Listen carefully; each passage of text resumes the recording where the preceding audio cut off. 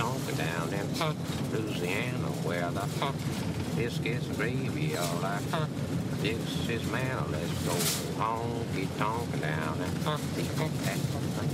I used to be able to name every nut that there was, and that used to drive my mother crazy because she used to say, Harlan Pepper, if you don't stop naming nuts. And the joke was, of course, that we lived in Pine Nut, and I think that's what put it in my head at that point. So I'd go to sleep. She'd hear me in the other room, and she would just start yelling. I'd say, peanut, hazelnut, cashew nut, macadamia nut. That was the one that would send her into going crazy. She said, you stop naming nuts. And Hubert used to be able to make the sound, and he wasn't talking, but he used to go, it sounded like macadamia nut. Pine nut, which is a nut, but it's also the name of the town. Pistachio nut, red pistachio nut, natural, all natural white pistachio nut. This is Bob Clouser, and I met Mike Vincent, and I don't think I'm going to give him my phone number and go fishing with him. I don't know why Bob don't like me.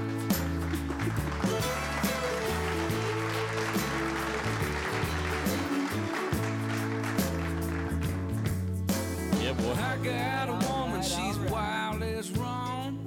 He wouldn't even take your number. I tried to give it to him. He said, I don't want it. Whatever. I guess Bob just don't like me. I'm not everybody's, everybody's style. I don't know. I guess. Well, Michael, just so you know, I talked him into saying that. He was kidding around. I don't think it probably. He really didn't talk to you. Yeah. No. He didn't talk. I know. No. Well, yeah. Well, welcome to the Leap Day show. God, this happens once every 4 years. Once every 4 years.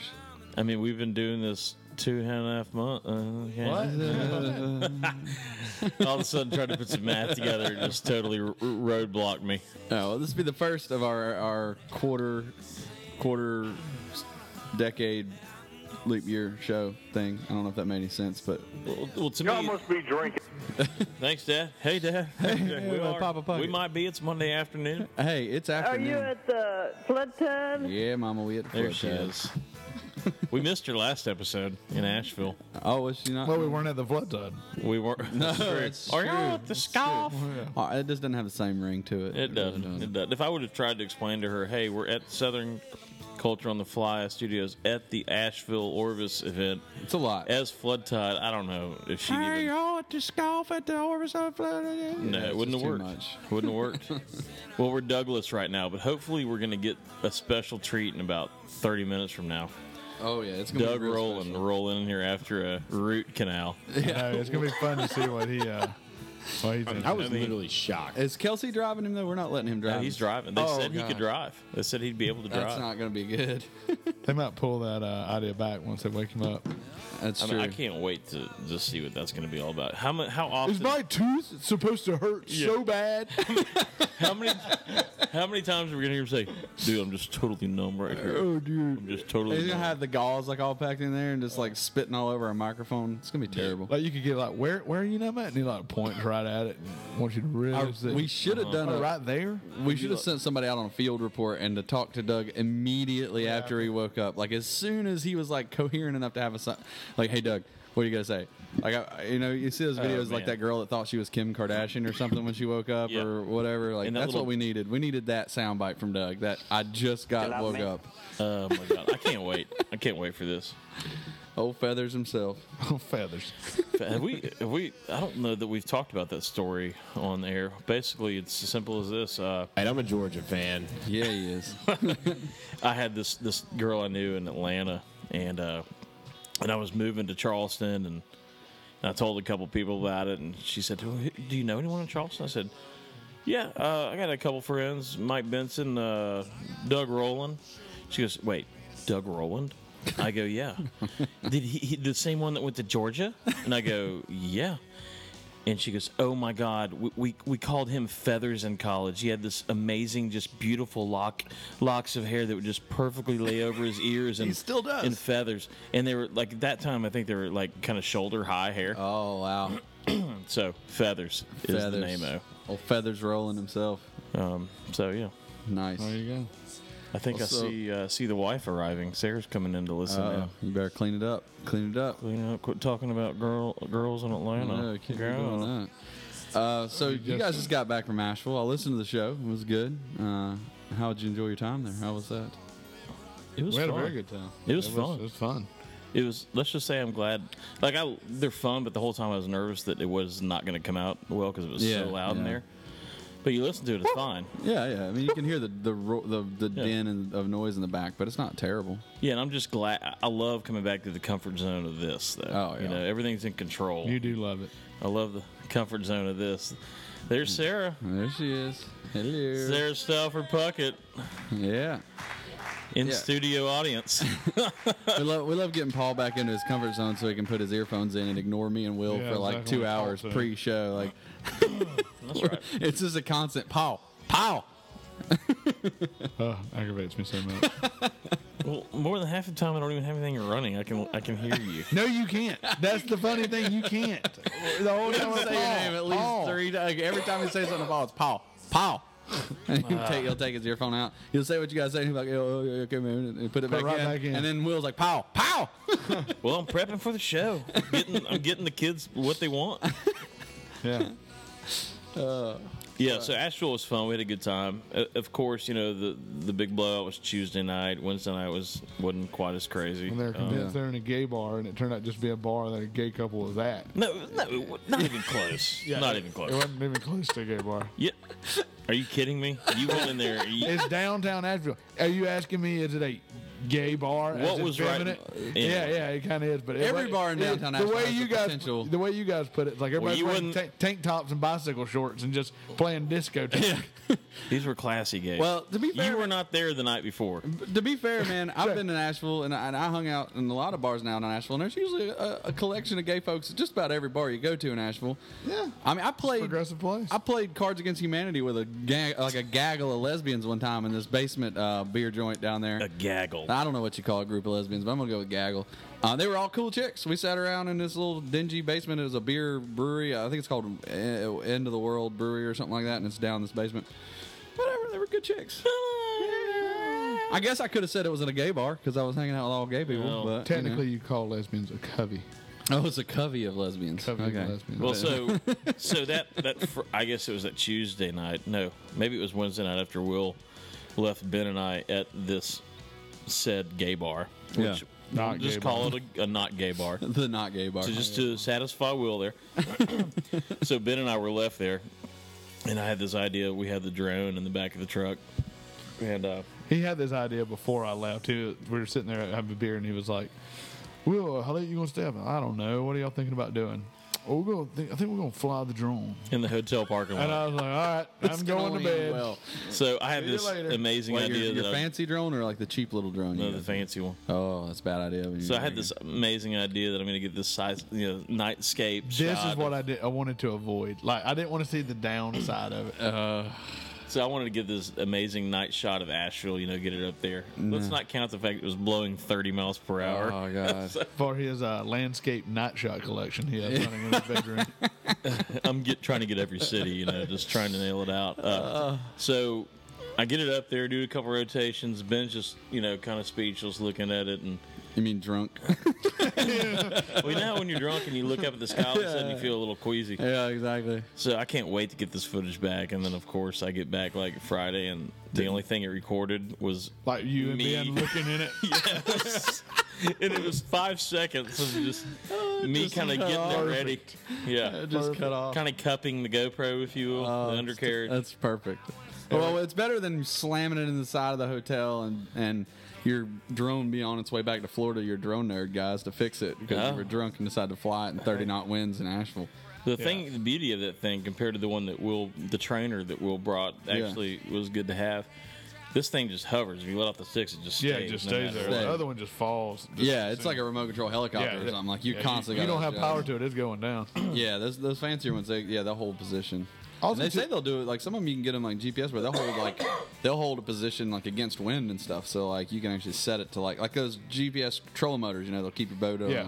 They have the drones that do that too. Like you can set a lock on it, and it'll Just do stay its in thing place. to stay right where you tell it to stay. Well, I knew it wasn't going to be a good idea. I'm surprised he got away with not breaking anything. I've been in Asheville a lot, but I've never been in Asheville at night and be like, damn, it is a nice night outside. No, It's like, this is horrible. Get me home. Actually, I will take that back. Like I've gone up there in the summer. So not me and the girl have slipped out to Asheville a few times. The girl. I love it's always the broad, the girl, or the one. Well, we'll leave here because I mean, let's be real. Charleston's hot in the summertime. The good thing July about and using that, August. if he ever breaks up with anybody, it's always interchangeable. You There can you never go. mess up the name. It's true.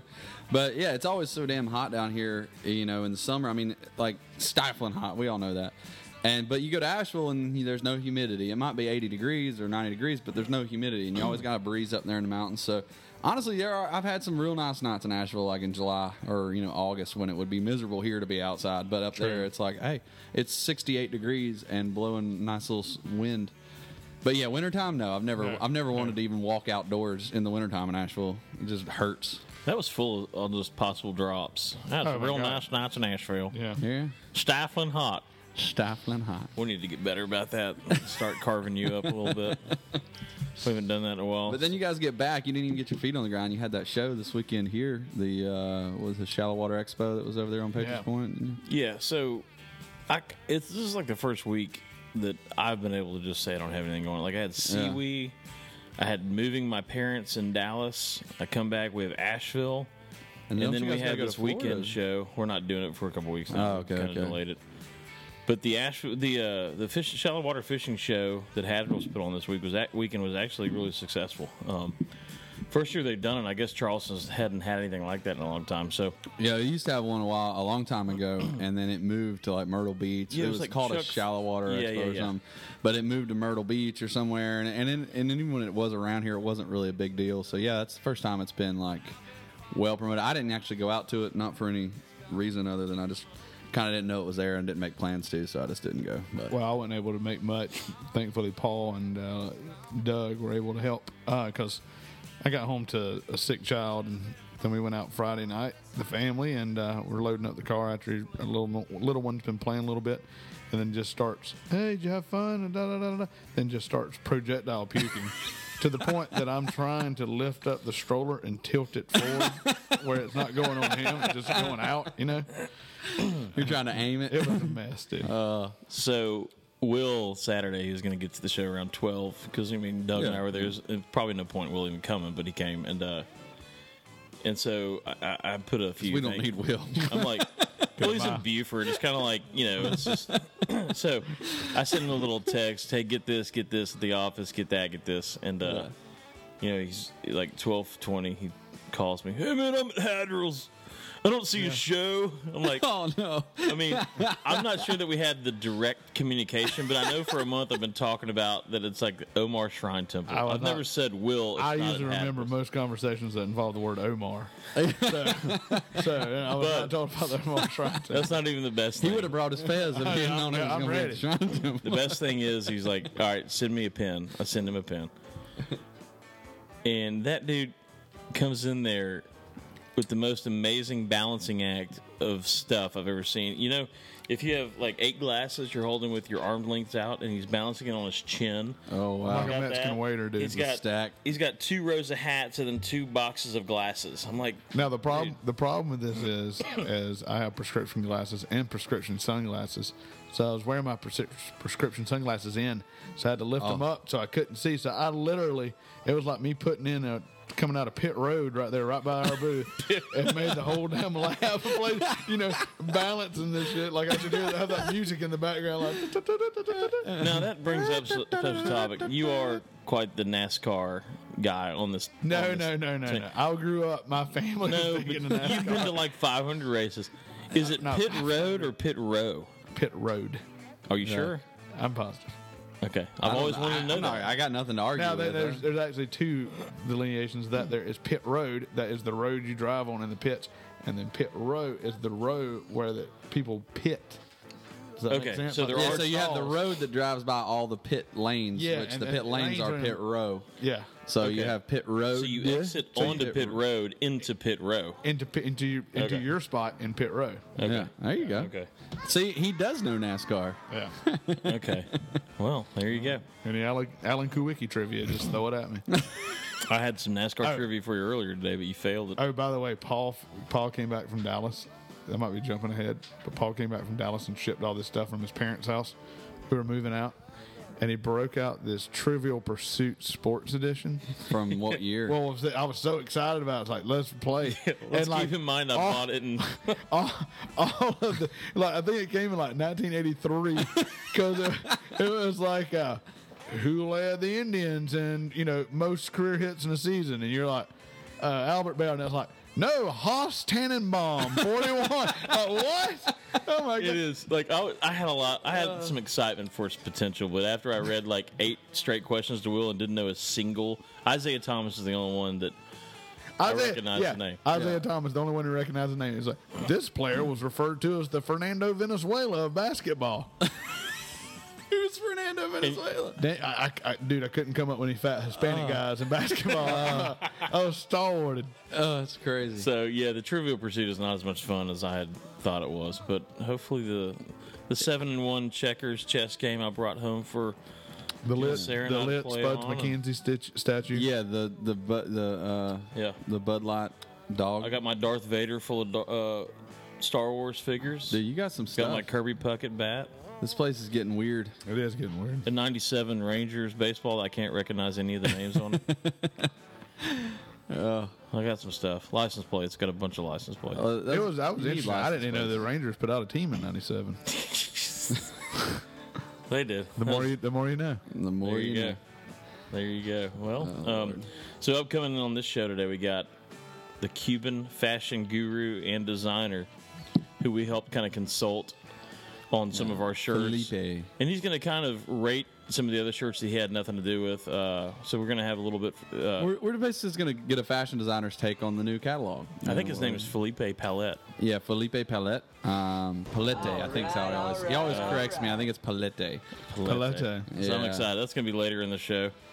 Yeah. We're also going to prank call the Fish Hawk in Atlanta. Yeah. Still got a few friends that live there. Don't tell nobody yet. Yeah. Well, this is barely live, so Yeah, nobody barely hears live. this yet. They're so easy to get. I mean, it's unbelievable how easy they are to get. We're going to hopefully talk to old drugged up Roland when he gets here. After Drug rolling. Drug rolling. So he's going to get here after his root canal. We got film tour approaching. We're going to talk about that a little bit. Baron Boyette, we're going to talk to him about his Mexico trip. I think they caught 16 permit. Jesus Christ. So that's worth talking to him about. Permit are just they're so bad. We're going to have a little Mike's Conversation Corner. So Yeah, we're going to talk about some stuff today. We're actually going to talk about some stuff that people need to think about a little bit. Yeah, we're going to talk about, we pride ourselves on having a lighthearted show, but there's some things going on in the world that affects fishermen that we need to talk about. We have ignored to this point, and I think we need to talk about it. So it might get a little serious for a minute. Not yet, but it'll get there. We're going to smarten you up some, and then we're going to do some fishing audio with Brothers on the River. That's hot. There's another word for that, but we'll let y'all figure that out when we play later. Yeah. We're not going to be those guys. And then we're going to end it up with Richard Queso. there you go. Always queso. So There's always room for queso.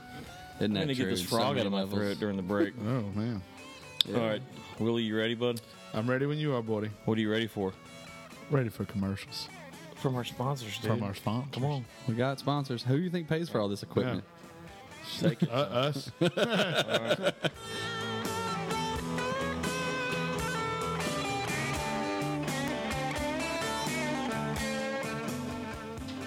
Oh, bright ideas and an Oreo cookie. It's a bright idea to dunk it or to crunch it or unscrew it or to lick it or to trick it. But no matter what you do, it's true. It's fun to munch a creamy, crunchy chocolate. Oreo goes great with imagination. Put the yum in your creation. Oreo and Oreo double stuffed cookies.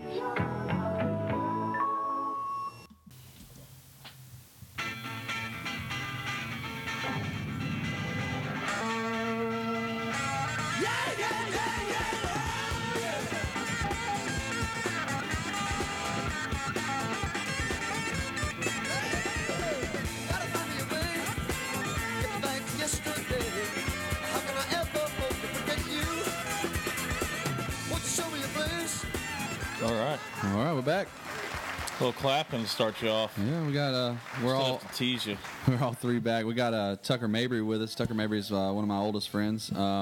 Managed the Charleston Angler for a number of years. Worked there after going to the Citadel, and big fly fishing feller.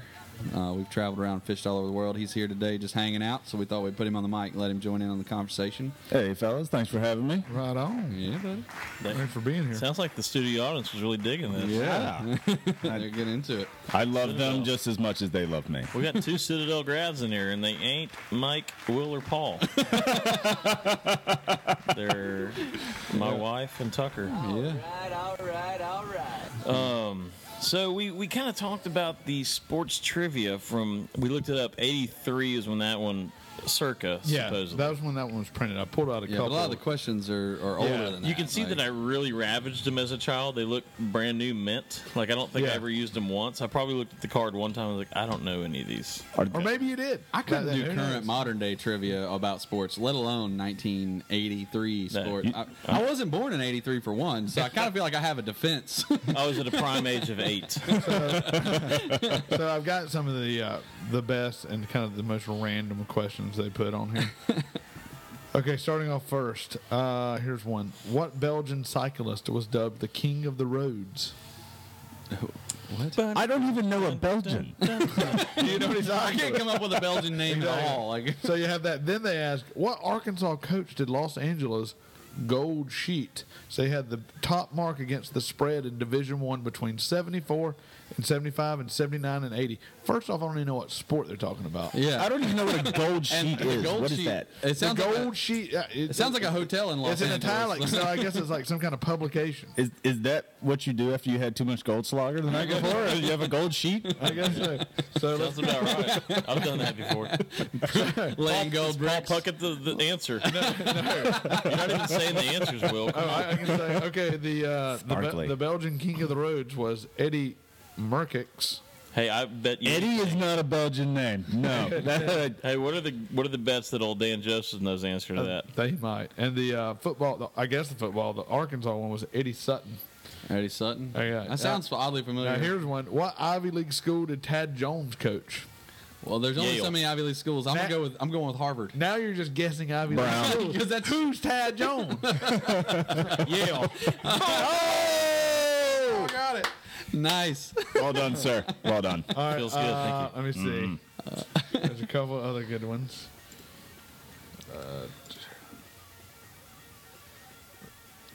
Let's see. Here we go. This is for Paul. What Texas Rangers left-hander won his major league debut a month after graduating from high school in 1973? Holy crap. Well, give it to me one more time. What Texas Rangers left-hander won his major league debut a month after graduating from high school in 1973?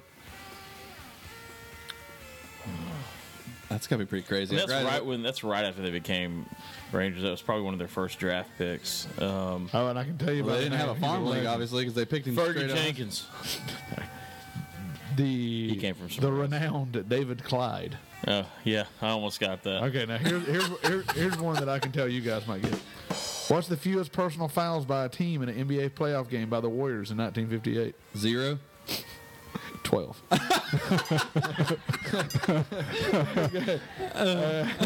Let me see. This one I just love. This one, a trivia card. What Montreal Expo speedster admitted using $40,000 worth of cocaine in the first 9 months of 1982? How much?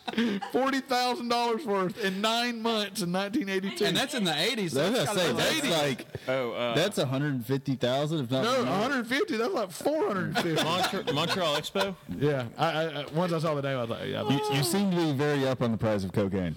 Well, Was Otis Nixon ever an Expo? how dare you bring his name? Well, I into know this. he's a Brave. No, it was the future Hall of Famer, I guess, Tim Raines.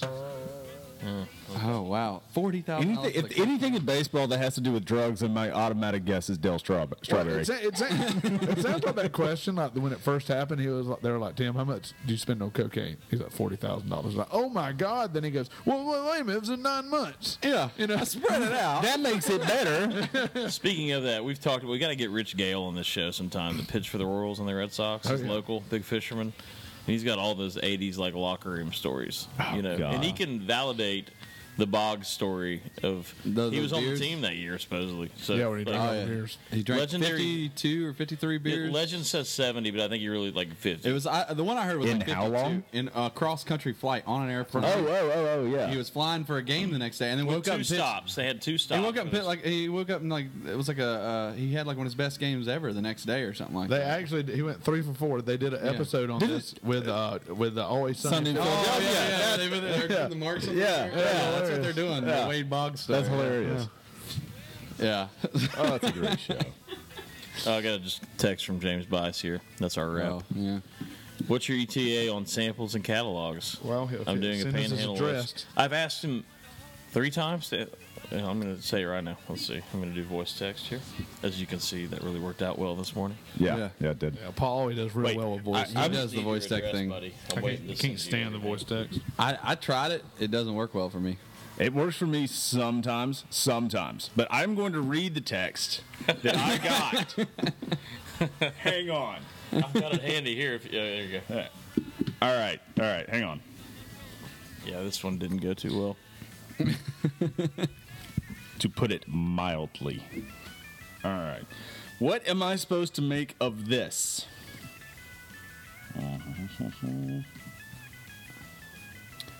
I'm thinking you learn the catalog a little bit and see some stuff when you get over there.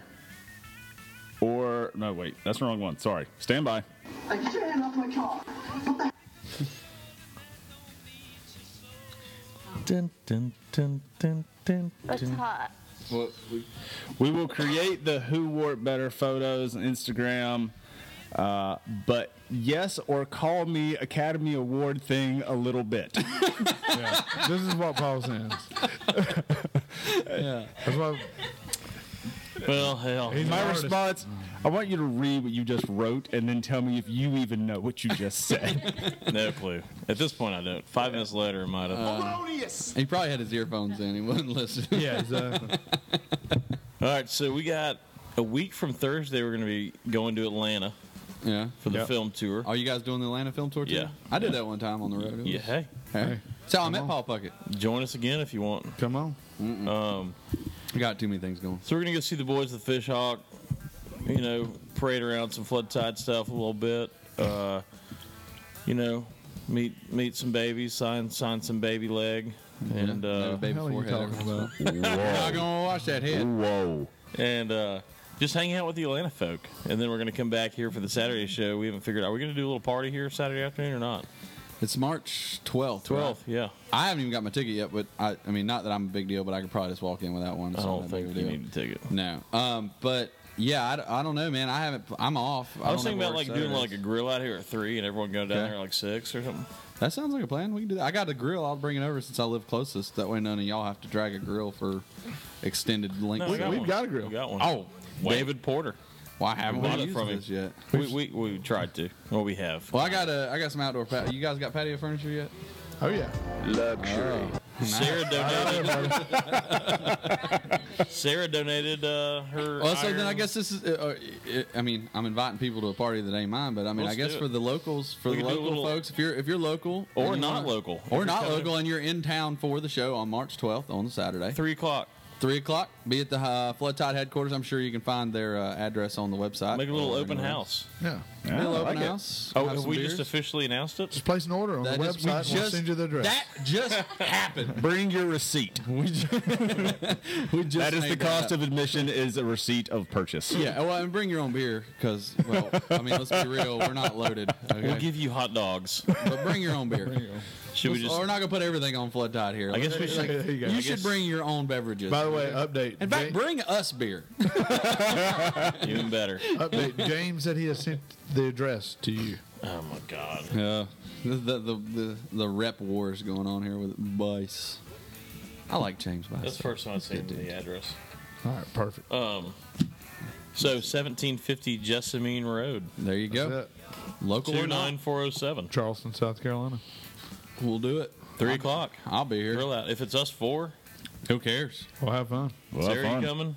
Maybe I'll get drunk enough to spit on somebody again this year. I didn't do it on purpose. For the people out there that know the story, Well, you didn't do it last year. It was 2 years ago. Well, it was 2 years ago. Yeah, and then one show I poured a beer on Paul, like literally dumped a beer down his back, like down the back of his that shirt. was last year. That was last year. So you're 2 years running. Yeah, well, that was the year before last, and then the year before that, I got really hammered, like really hammered. No.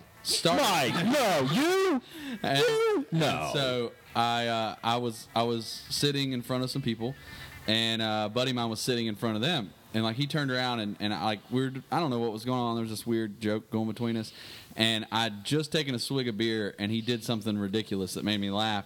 And of course, I just spewed beer everywhere. And there's this like 70-year-old lady, a mom of one of our friends here, and I tattooed the back of her head with beer. Like, I mean, just point blank, just everywhere. God. I've never felt so small in my entire life. Like, I wanted to crawl underneath that movie theater seat and die. Like, I was like, I will take my shirt off and you can use it as a towel. I don't know what to do right now. I have no idea. Mike, you would have been escorted out for taking your shirt off. Probably. They didn't escort me out for spitting beer on an old lady's head. Because it's a lesser crime. Yeah, that's true.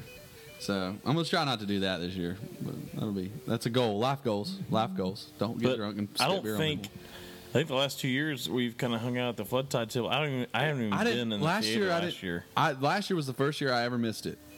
Since it's been in Charleston. Fully missed it. Yeah, and it was because I was we were in Acklands. We flew out the day of the film tour. That's right. And so I could either sit around and watch people fishing. Is that when you went as well? Yeah, me and Tucker both went. So I could either sit around and watch people go fishing in cool places, or I could have gone to a cool place and fished. So have y'all told that story where you got fumigated by gas fumes? I was gonna say, I thought that was gonna be my question. No, I've never told that story. We can do that. Let's hear. Well, we're about to talk to Barron about a Mexico trip, so that works out great. Let's go ahead and hear the story. Well, all right. So we went down. First off, I will put a plug out there. We went to Salina Point Bonefish Lodge on the south end of Acklands Island, and it really is a great lodge. I'm going to tell this story, and it's going to sound like a bad experience, but to be honest, we had a great experience. We were really well taken care of. There's a lot of fish down there, and it's the only lodge on that whole 30-mile section of the island. So you literally, unless somebody's at the lodge with you, you do not see another human being the entire time. And it's all it's all do-it-yourself fishing. So they run you out and drop you off in the morning on a little Boston whaler.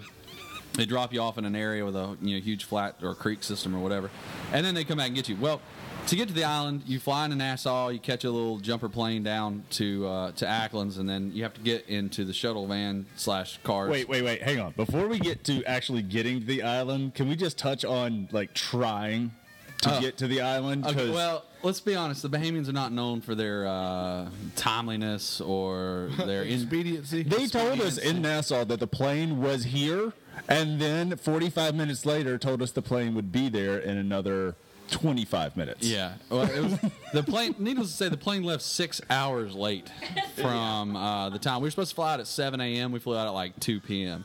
and we were there at 6:30, sitting in the Nassau airport.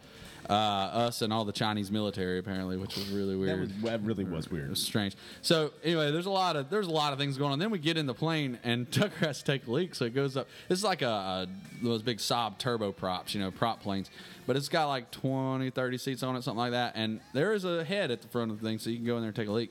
Well, Tucker opens the door. Head. That's such a 1950s term. The ceiling, it's a sailing. It doesn't matter. The roof inside the head is falling down, completely collapsed. And so Tucker has to squat and turn his head sideways, and I see him doing this contortionist act to get into the door. Note. He can see me while I am. The whole plane can see me. Yeah. I'm just whatever. I mean, it's not like I'm dropping my pants all the way to my ankles. So. To be fair, it was. Thank God I stopped that. But to be fair, it was a great little flight because to fly from Acklands is one of the southernmost islands, other than Mayaguana. It is the southernmost island. Mayaguana is the very tip. I love iguanas. Yeah, and it's not much further south, so it's a little further north than that. So you fly down the entire archipelago. You're going all the way down through there. And so you fly over 20 other islands: Cat Island, Long Island, Eleuthera, all the Long Island. Yeah, it's long. And so you fly down all this. So it's a really cool flight. It really was enjoyable once we got on the plane. But so then we land, and we know Felton's name. I was playing your landing noise. Yes, we're landing. I have no idea. Is that you? Yeah, I was playing their airplane descent God, noise. I thought you looked at me like my computer was having a meltdown. I was like, I don't know who that is. So we land, and Acklands is a very, very small island, and like I said, the end of the archipelago, there's nothing there at all. So the entire island inhabited, I think, a couple, like maybe 200 people live there year round. Oh, not even that. Maybe not. I even that. don't even think it's even that, dude. Anyway, so we all land, and the entire island is at the airport because that's where all the supplies come in. They only fly in 2 days a week. They fly in on Wednesday. They fly in on Saturday. We're coming in on Saturday. So all of their mail, all their supplies come in on that flight twice a week.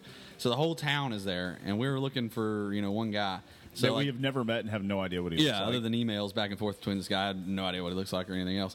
So we get off the thing and like walking around, we start randomly asking people like Selena Point. They're like, "Oh, you're looking for Felton? Felton be over? Yeah, I see him." And so like we're just wandering around with all of our crap, and we finally run into this young guy who turns out to be Felton's son. Nathaniel. That's a different story, but yeah, Nathaniel. And Nathaniel's like, "Oh, you're with me. Follow me." So we go back, and there's two cars. There's a 1995 Mark III van and a 1998 Explorer, two-door, one of those sport Explorers. Yeah. And so we're loading up. Now, we're not going to be at the lodge alone this week. There's like 5 Polish guys, like straight Polish guys that were coming in to fish. 2 of them spoke some English. The other 3 did not speak any English. So Felton comes and talks to me after we kind of get everything start loading up. And the Explorer was more like a gear rig. It was hauling gas and water and all these things that we need the lodge. And so the guy, he's like, "Hey, man, would you or your buddy, since you speak English, would you ride with my son so he has some company on the way down? We full in the van anyway." I was like, "Yeah, no problem. I'll ride in there." What he didn't tell me was the gas cans in the back were leaking, and we had a 30-kilometer road, and road's a loose term. In the words of Marvin, the guy we met in Nassau while we were getting drunk the night we had to spend there, "Man, a dog can't run down that road." So, and he wasn't lying. It was bad. It took us an hour and a half to get 30 kilometers down this road. It was a goat path. And the whole time, this gas can's sloshing and leaking and just pumping fumes into this Explorer. My window don't work. I can't roll it down. So you're not smoking? No, there's no smoking in this thing. My window don't work. Nathaniel's window works, but it's on his side, and there's absolutely no breeze coming on my side. It's just pooling gas fumes. And you're getting rocked all directions the whole time, just getting shook up. And he's telling horrible stories and showing me pictures that I won't talk about. Let's just say they were female anatomy pictures. He was studying to be an amateur gynecologist. Yeah, absolutely. And so he's just shoving these things. "Oh, man, look at this one." I'm like, I don't want to look at that one. And so I'm like just getting beat up. We get to the lodge. Robert finally, Ernst. And I won't lie, like 10 seconds from like the time I saw the lodge, because the road just narrows and narrows and narrows and narrows until it's literally, you've got bushes parting. You're parting bushes with the front of the vehicles. You turn off of the road, onto and the side onto road. like a goat path. And Yeah. I'm not kidding. It's literally a goat path. And that goat path is like 30 minutes long. And you're parting bushes and stuff. And I was like 10 seconds from saying, "Nathaniel, let me out of the car. I'll walk. I can follow the goat path on foot. I'll walk the rest of the way, and I can't do this anymore." Sick. I had a headache. Like I was And high from gas the gas. fumes always I've been make it huffing easy. gas for an hour and a half. And then all of a sudden we pushed through a big bush pile, and there was the lodge. And I was like, "Oh." And so we get out, and Tucker comes bebopping out of his air-conditioned Mark III van. Oh, you and weren't in with the the same Polish car. dude. No, we weren't in the same And one. so Tucker comes pushing out, and he like look at me, like, "Hey, buddy," and I just like stagger out of the van, He like gets bloodshot eyes. out, and he just has these wide, bloodshot eyes. I was like, "Dude, you He's you like, okay?" "You don't look good."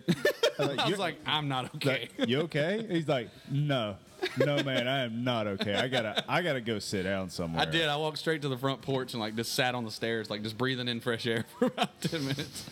But other than that, like I said, once we got there, man, you couldn't ask for a better place. It was nice. There's Bonefish Flat, like 5-minute walk down the beach from the lodge. So like during the evenings, you're waiting on dinner to get ready. You just got back from the day. You just walk down the beach, maybe That's see a few. ridiculous. So it was a really nice trip. So Nathaniel ended up being a lot of entertainment for the trip because whenever Felton needed anything, and let's just be honest, Nathaniel was the laziest piece of shit I have ever met. And you have Felton who owns and operates this lodge, and he's the cook, he's the everything, and you got Juicy who runs the boat, and then you've got Felton who's supposed to be helping, or Nathaniel. So every morning we wake up and Nathaniel will knock on your door and be like, "Hey boys, time to get up."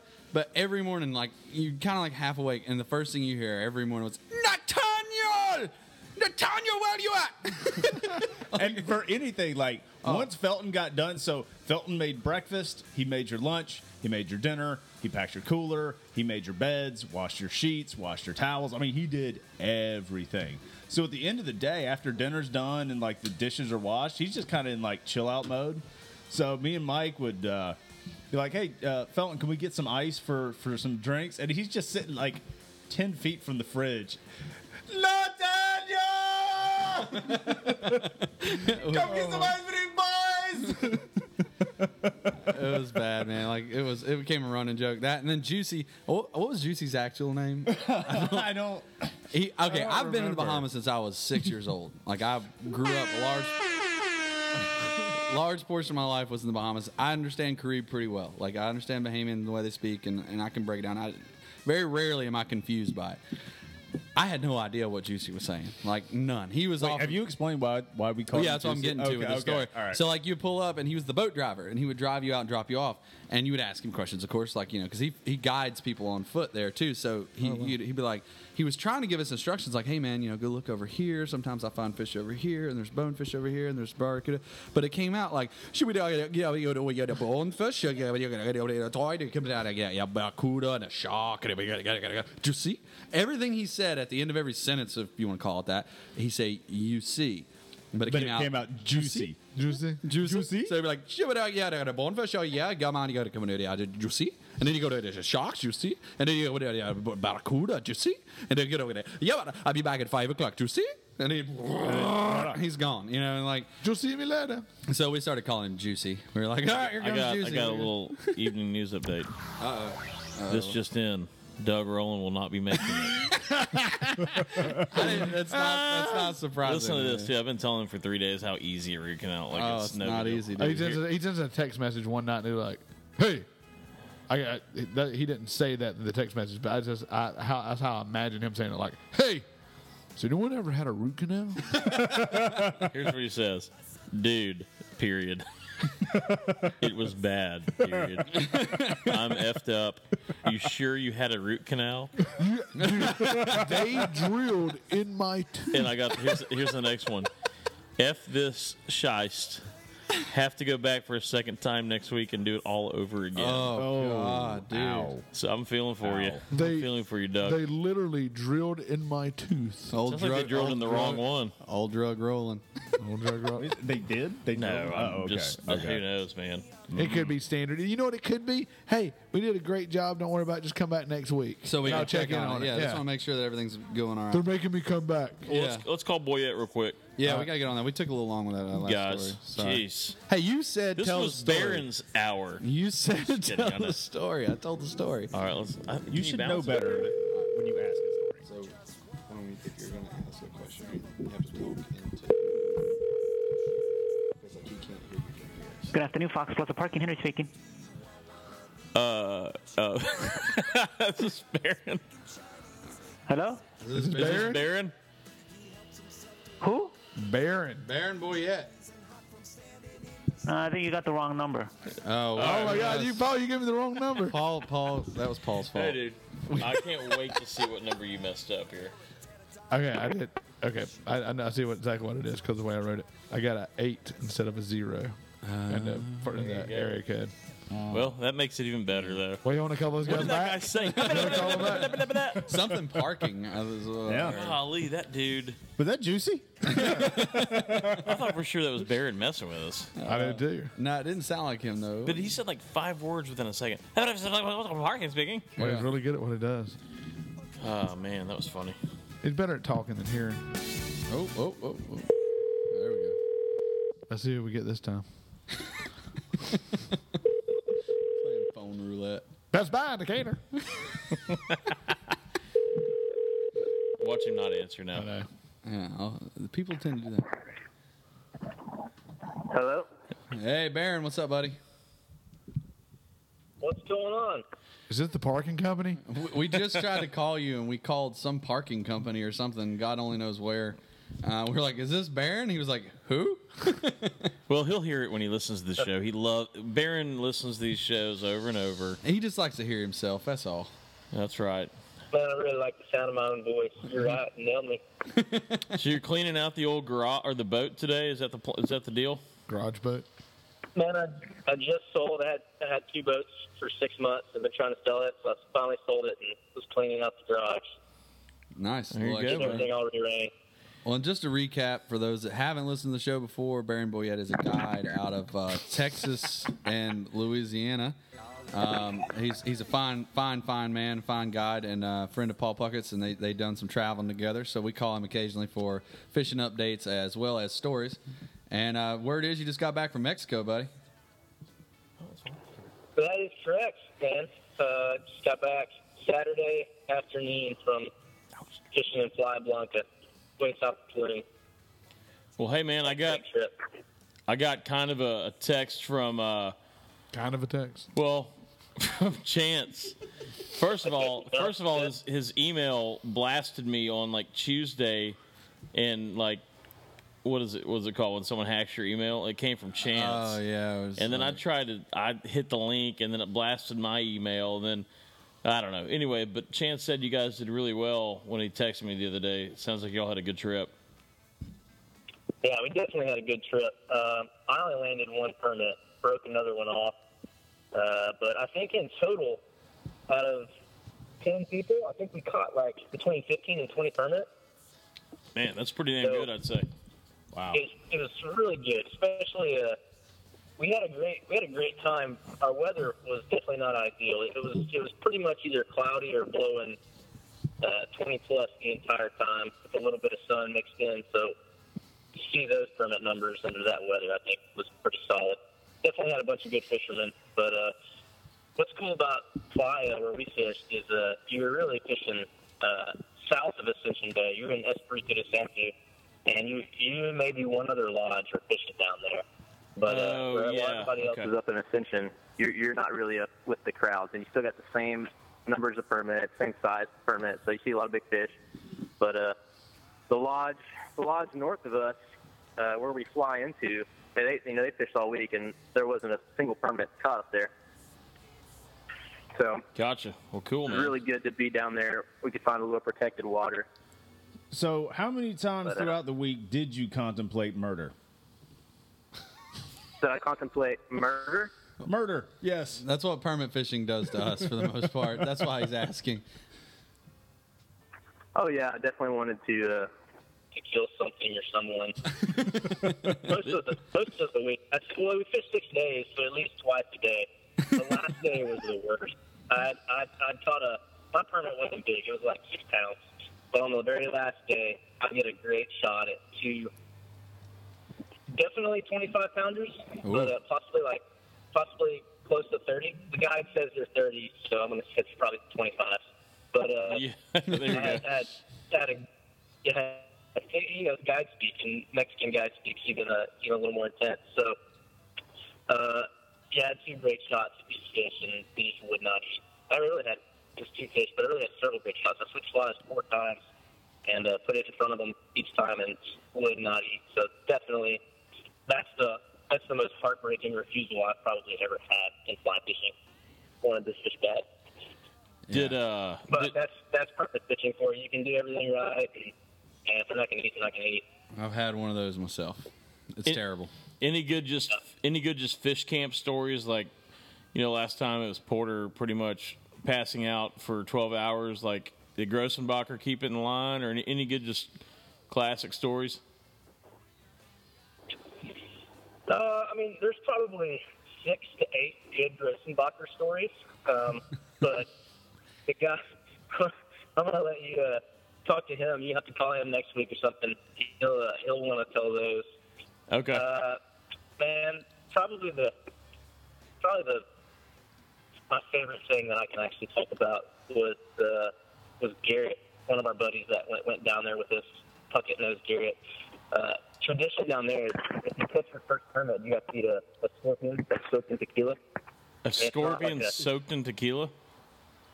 Yeah, and it's not like a inch long like South Texas scorpion. These things are like 2 to 3 inches long. They're giant. They look ridiculous. So Garrett holds this scorpion up, and we're all teasing him, so we've all had to do it.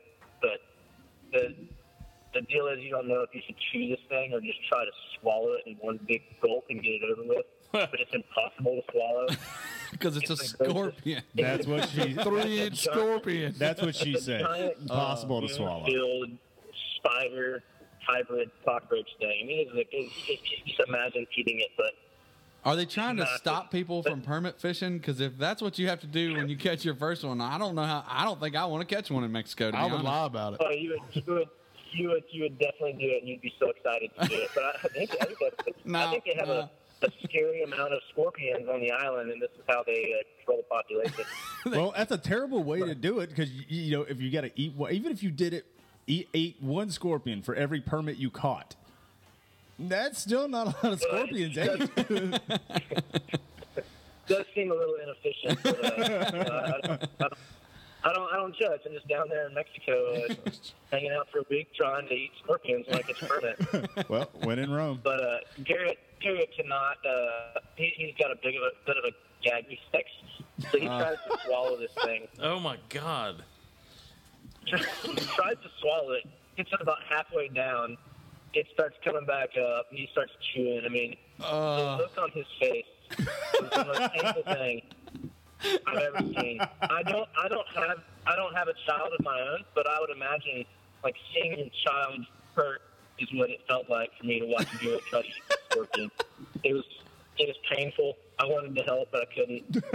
I didn't stop taking pictures of him. But I saw Chance send me a picture of the scorpion. Yeah, it was not small. Not small. They are not small. Did you come back with a mohawk as well? Man, I did not come back with a mohawk. I did come back looking a lot like Joe Dirt.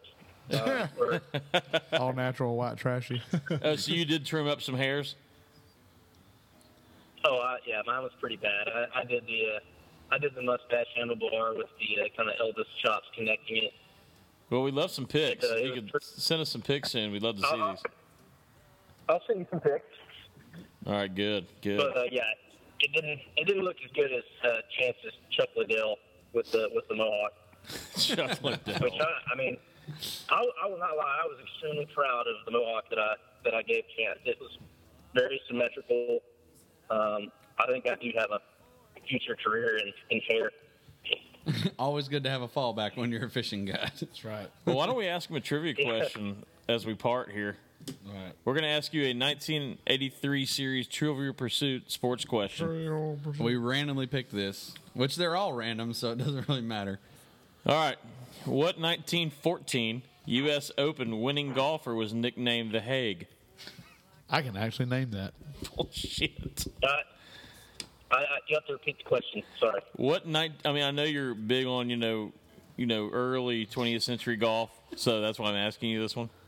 What 1914 U.S. Open winning golfer was named The Hague? Man, I have no idea. Walter Hagen. Damn. Right. Just because Will knew that one. Will totally got that one. Let's ask him one more. What footballer noted, "I went to visit Notre Dame and I nearly had a heart attack when I found out they didn't have women"? Jim Bob Cooter. You got that? I don't know. These are really tough. Jim Brown? Peyton Manning? Well, Joe Namath. Oh, Joe Namath. Well, that makes sense. You could see Joe saying all right. that. Well, boy, yeah, we got to run, buddy. Thanks for killing a little time with us. We'll hopefully see you in June or July in Houston when the shop opens. Sounds good. You broke up real bad right there. I went under a bridge, but well, hey, we'll see you hopefully thanks for having me on. Yeah, we'll see you in June or July hopefully when the shop opens. Perfect. I'll be there. And hey, you guys, you got at least one listener. I had a guy tell me that he heard us on the show a couple weeks back. Right on. Uh-oh. There you go. We got one listener. That's beautiful. Dangerous. It's dangerous. So you're telling us there's a chance. Well, thanks, man, buddy. Glad you're back in town safely. Oh, Mexico. All right, fellas. All right, see you, Y'all bud. take care. See you, Okay. bud. Bye, Bar. See you, bud. Bye. All right, so I found out who we called. I looked it up. The first call. We called Ace Parking in Los Angeles, California. Very nice. Through that, I thought that's a Houston number. 318. That's an LA number. No, I dialed 310. That was the problem. We called L.A. We called LA. Also, I'm gonna bring my own scorpions next time I permit fish. Sure, of course you are. Soaked in Mike's Hard lemonade. Tiny ones. Just Tiny tiny ones. The smallest scorpions I can find. I'm going to bring the smallest scorpions. I'm going to find some gummy scorpions. All right. Well, so when we get back, we're going to talk to old Felipe. Felipe Paletta, something like that. Who? I don't know. He's a fashion designer. He guy, has some Tucker. fly fishing Yeah, man. industry I haven't met him either. connections. Yeah, he's supposed to be here pretty soon. So. Yeah. All right. Well. All right. We'll be right back. All right.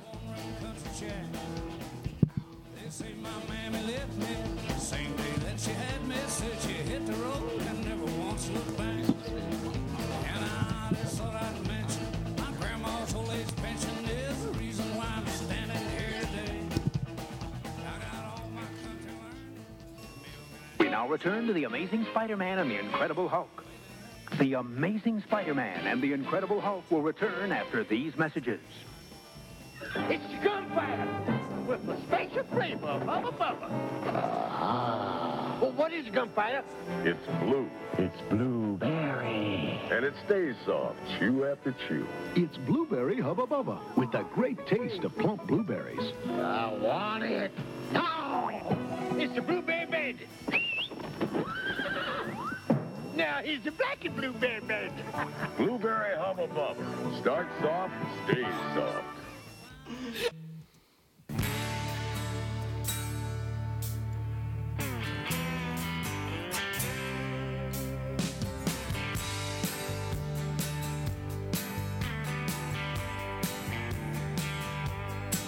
I went stumbling through the fog trying to find a reason for the things I told her.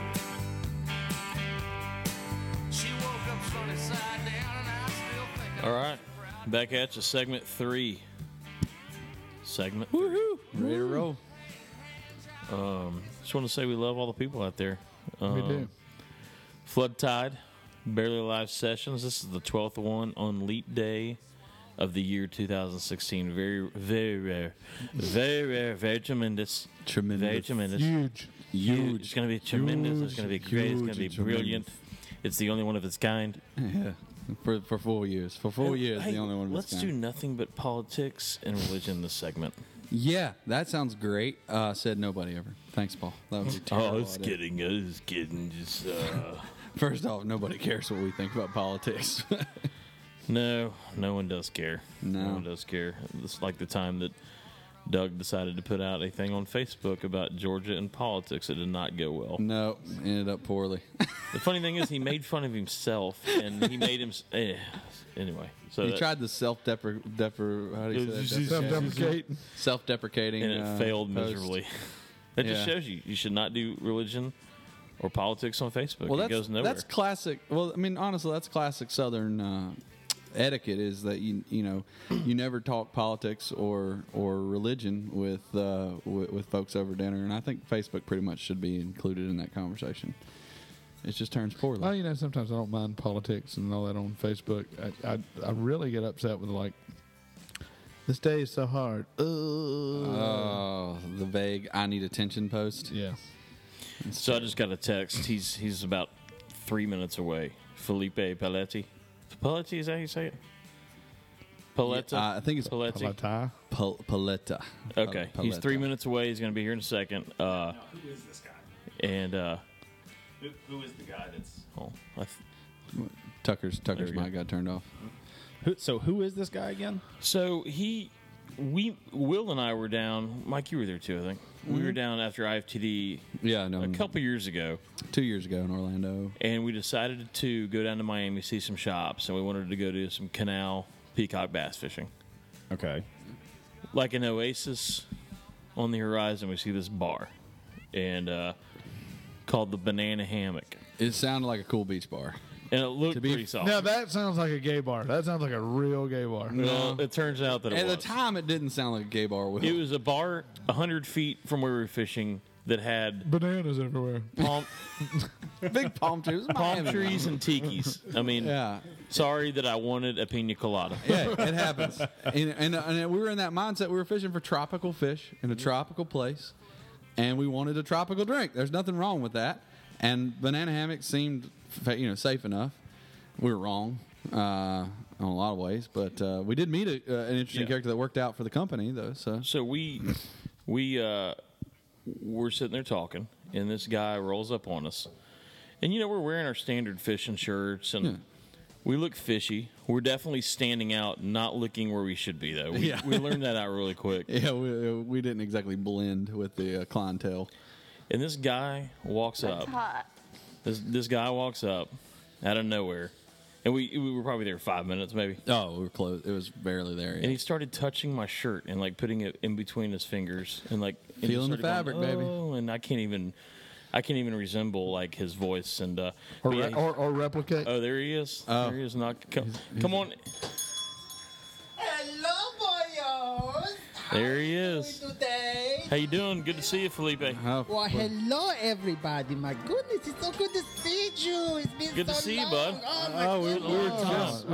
Nice to see you, man. Oh, my goodness. Everybody looks so good here. Yeah, we were just talking about you. Yeah, so Felipe, I was kind of just giving the intro, and he basically ended up being our fashion consultant for our spring 2016 line. Yes, this is right. So, do you remember our night at the banana hammock? Yes, it's nice. That's where it all We started. had a great time. He was drinking a pina colada out of a straw. And I was just like, oh, look at the lips. Look at the way he moves. Oh, my goodness. So I walk over. And the first thing I noticed is his shirt. Which is normally not the first thing I know. But with Papa, So I start feeling his shirt, and I'm like, this is nice. Yeah. This is really nice. And so we start to talking, and I asked like who you are, what you do, and then you asked me who I am and what I do, and so we just kind of got to know each other. And then you call me one day, and Well, 8 hours later, we're wrapping it up, and you're our fishing. We thought we would be a good idea. We didn't really wrap it up then, but we said we'd call you. Oh, yes, absolutely. Will and I had a good idea. You It have could a work. great concept. Yes, we did. Yes, yes, I like this. This is fun. Guys, I am really happy to be here. I need to tell you how happy I am to be here right now. Well, it's great to have you. Oh, thank you. Thank you. So, do you know when... Well, let's talk about last night. You were at the Academy Awards last night. Yes, that's a big thing. On the red carpet. It was a fantastical evening. So we had all the celebrities were out and then looking their best, and everybody was having such a good time, and especially the after parties. I mean, can I tell you? Whose after parties you go Can to? I tell you that when Leonardo DiCaprio, he finally got his Oscar. That was a big deal. That was a big deal. It was, oh Huge my deal. goodness. I was crying, and I could not be consoled. Oh, and then the party. Oh, Now, does he wear your line, Leonardo? Does he wear your clothing? No. The bastard. Who last night was wearing your clothing line? So on the male side, you could go look at Tom Hardy. And that's see good. That's that, good. Yes. I pick out some things for him to wear. Oh, so, and okay. he does not wear them. Oh, okay. The bastard. So, So then, if you look up Olivia Wilde, she was wearing a piece of mine. Oh, That is very good. nice. She looked very lovely, very classic. She had the hair up and it pulled back, and kind of the deep, not the V-neck really for the dress, but it's very revealing, but still very classy. She's a very classy lady, and we like having her, to wear our things, and she's fun to hang out with, So it's always nice. You have It's nice nice, a things. good time. Well, sorry. No. I was like, he doesn't make nice things. He's got a good taste. He's got a good palate for clothing. Well, we didn't realize when we were at the Banana Hammock that day that we were like talking to a pretty big time designer. Yeah, So yeah. we did some research. We're like, hey, what if this guy? Because he said he was interested in fly fishing. He'd always heard about it. And and we also have seen you on that spinoff show, The Fashion Sheriff, on Yeah. E on E, or was it? It's not E. That's It's like the regular one. E's sub channel. Like, Yeah. It's like Yeah. it's like E2. Well, there's the fashion police. He's the fashion sheriff. Exactly. Yeah. So we're real excited about the line. Have you even had a chance to even look at them yet? No, not So this is your really. first So time? this is the first. This is the first time that I really get to look at any of this. But before we jump into this, Okay.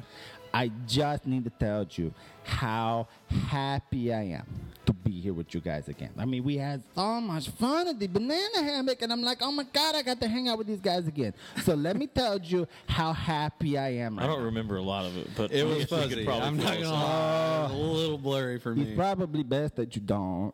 But if you okay. want, never mind. I'm not going to say this. So, anyways, so you know, like this is right now how happy I am to be here. Well, hey. So hey, listen, just listen to me right now. Okay. I need you to understand. So do you know? Have you ever had a cat or like a kitty? No. Yes. I'm, Yes, I'm a dog Yeah, guy. I've okay, never had okay. it. So I do have. you know when like the cat, kitty cat, he comes and he like rubs himself on you, and he like his tail flips up and he's purring, and you know you're like, oh, he's just happy because he loves on me, and then like he starts to walk away, and you notice that his butthole is all like pooched out. Yeah. And you're like, oh my God, the cat is going to shit everywhere. But no, he's not going to shit everywhere. It's just that he's happy because you love on him. And right now, Just like the banana hammock. right now, my butthole is all pooched out and pink. So you're happy to be here. It's all poochy right now. Okay, well, good. Paul, I can confirm it. It is pushed out. I can see it. Listen, I just don't drive my pants for anybody.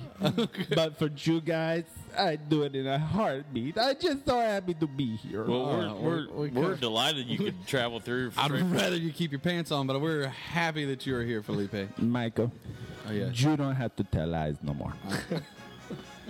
It's okay. We love you for who you are. Okay, good. So let's look at these clothes. These look nice. I like you've got okay, so what I'm looking at here is a wide variety of we've got some cotton fabrics and some blends of fabrics. I see lots of different colors that I really like for the spring. We've got some blues and some oranges, a little like lighter orange, some yellows, some like teal colors. I like So, these. yeah, some so greens. you're happy with the color palette. So Oh, Jess.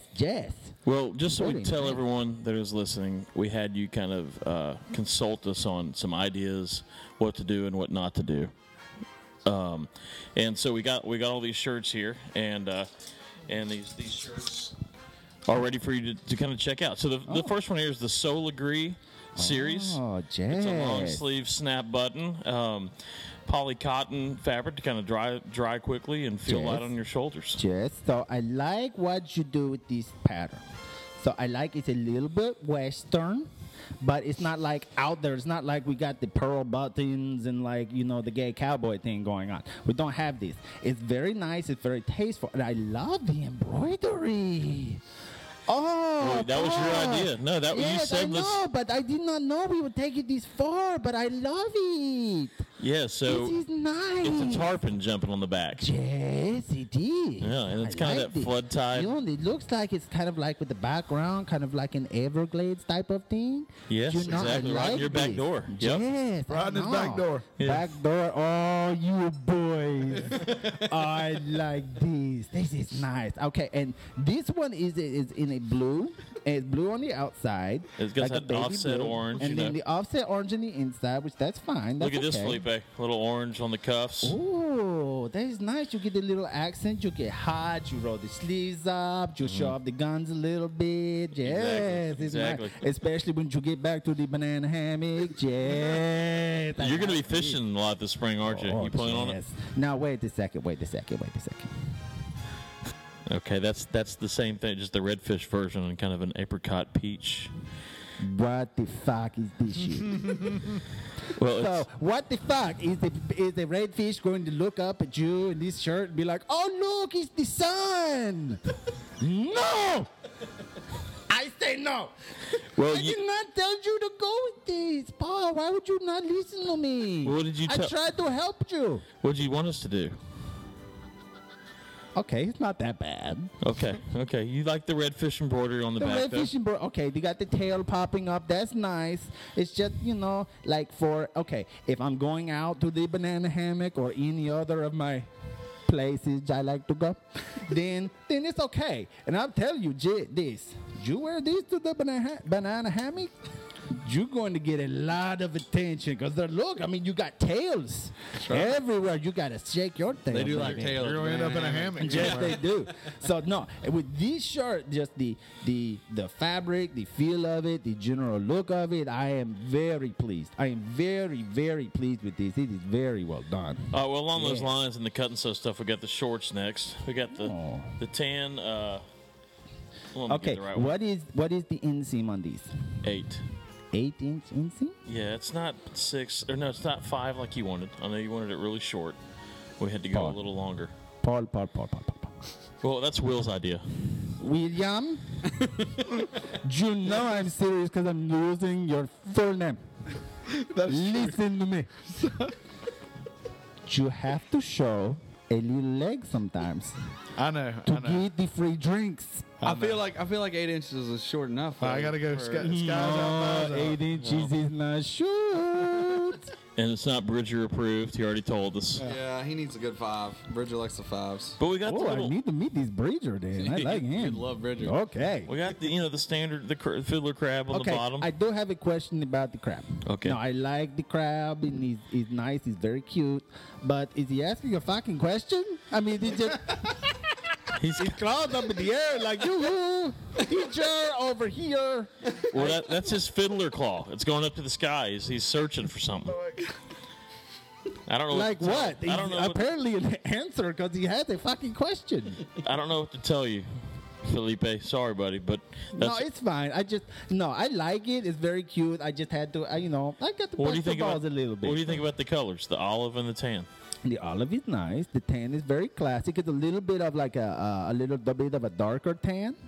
Khaki. Khaki, a little more khaki to it, and I think that's nice. The green is not necessarily my style, but I think it will be popular with people. I really do. I think it'll be good. I think that's nice. Yeah, and you can blend in the guys up in the mountains. They blend in real good. You don't want to wear bright colors in the mountains. No. You do not do these. My brother one time, I take him fishing up there, and he wears like this bright ass yellow jacket. And I was like, no! What the fuck you doing? And he's like, what?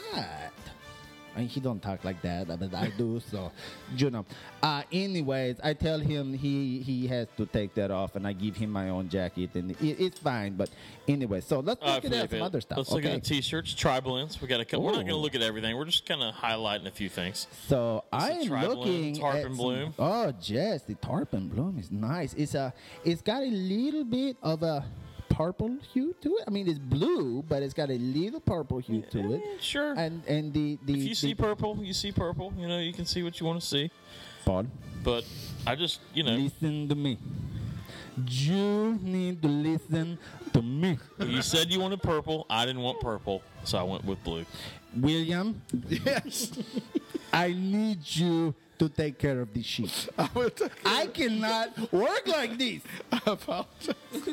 And the other shirt, you fucking don't. The other shirt, you said you wanted orange. I went with kind of a lighter. Yes, this is nice. Roses are red. Yes. You like roses? I do like the roses. Yes, I like this. I like the rose bowl because of the roses. So yes, I like this. That's nice. That's very nice. It's very classy. But it looks very nice. We got inspired one time at that bar when you said, man, I just love the way you guys live good and clean. And we started the slogan, good, clean living. Yes, it's like my butthole right now. It's nice and clean. Well, that's okay. I mean, I don't know that we... remember, it's all Poochie. I told you about that earlier. But it's clean. It is clean. It's clean. So, good, clean living shirt, Tri-Blend. Yes, I like it. The Navy. The flats boat and the permit on the back. I like this. Now, this is the series we're real excited about. The Badfish series. That's the permit. likes ruining a perfect day, can be a selfish, egotistical, fussy, erratic, volatile, beautiful, unstable, rude, hot, he's reading this. water He's reading blowing bastard. Oh, Yeah. You know that one? I for a second I thought you were talking about me, but no, that's nice. I like. He's got the pink lips. Oh yes, I like this. And the last one in that series that we have here to show you is the tarpon. So the tarpon, he says something as well. Let's see what he says. Tarpon, a prideful silver machine of ass-kicking, non-negotiable, respect-demanding, self-absorbed, athletic, graceful, clumsy, weather-sensitive, rod-breaking boss. That's it. I thought that was about Michael. Yeah. I do break rods occasionally. And then the El Toro Rojo's last one we're going to look at today. Paul. Yeah. Yes. What the fuck is this shit? Well, You got fucking steer horns coming out of a redfish. Yeah. Tell like me a more bull, about like these. a Tell me bull. more. Tell me more about these. Well, it's a bull red, Yes. so a bull horns. We thought we'd put it on a redfish. But that's not a bull. That's a fucking steer.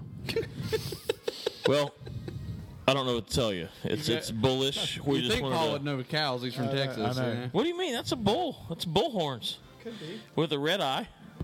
It's definitely red. Definitely red eye, You know, right? He's angry. Red-eye He's cows. seeing red. He's seeing red. So anyway, so Paul. that's what we're working with. Paul.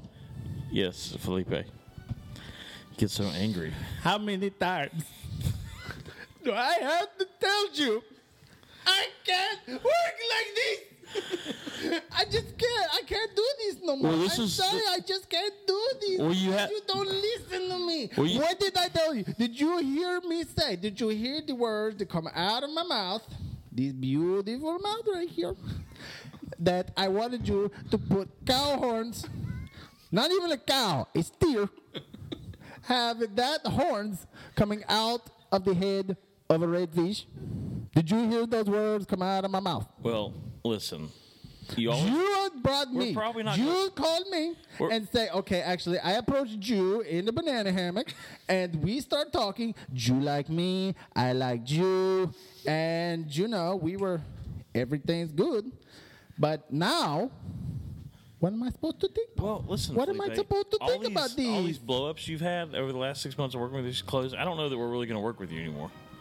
But Paul, I mean, we just wanted you to get up here, talk about the clothes. You freak out. You do your whole. But Paul, thing it's you because I care about you and I care about the flood tide. Still And I have your want you to pants be. around your ankles. It's getting awkward. I'm not gonna lie. Listen. I mean, I thought we listen. were going to be professional with our listeners. We were going to. I was going to show you my butthole. I'm going to be honest. Oh, they were good. We've seen But it. fine. A then. lot, I just, you know what? Fine. Is my check in the mail? Did you put my check in the mail? Yeah, Will, right? Yep, it's in the mail. Definitely in the Yeah, mail. You sure about this? we do appreciate. Oh, you said you wanted us to mail it to you. Jet. It's mailed out. It's Let's mailed do out. that. Okay. It's going to the banana. That's hammock. You good. can Let's pick it go up to on the bar. banana hammock. Jet. Are you guys coming? Maybe. You should have mailed yourselves. It'd be like a nice little present. You could have packed yourselves up in a little cake. It'd be nice. Well, you know? Well, Jet? maybe we'll do that next time. Oh, Jet, I are think you that's working nice. with Sims next or something? So I call Sims, and I tell them who I am and what I do, and they don't call me back yet. But I think it's going to be fine. It'll I all think it's work going out. to be good, Jess. It always Orvis works out in the end. called me, and I told them to go fuck themselves, and I said no.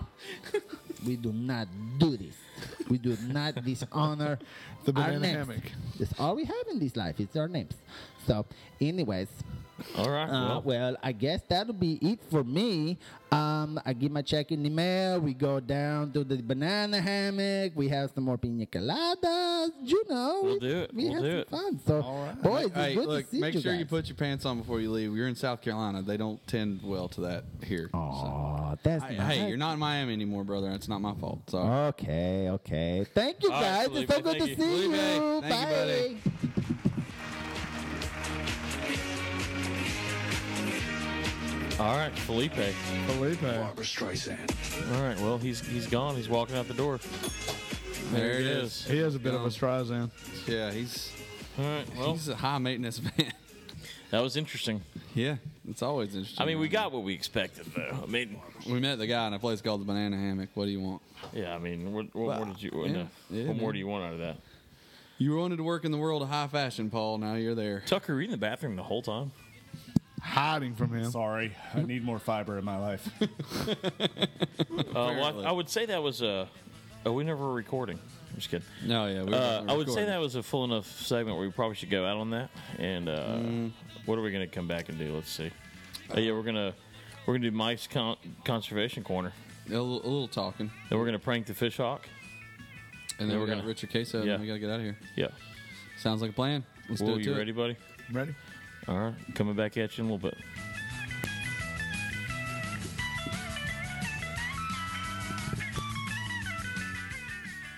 We now return to The Amazing Spider-Man and the Incredible Hulk.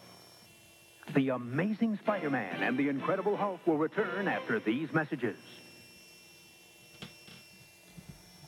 Wake up, guys. We got work to do. We do? Well, I've got to get out the morning edition. And we've got to get out the breakfast edition. What's it say? Snap, pop, talking just to you. Sounds good. Kellogg's Rice Krispies, the talking part of this complete breakfast. Snap, pop, Rice Krispies.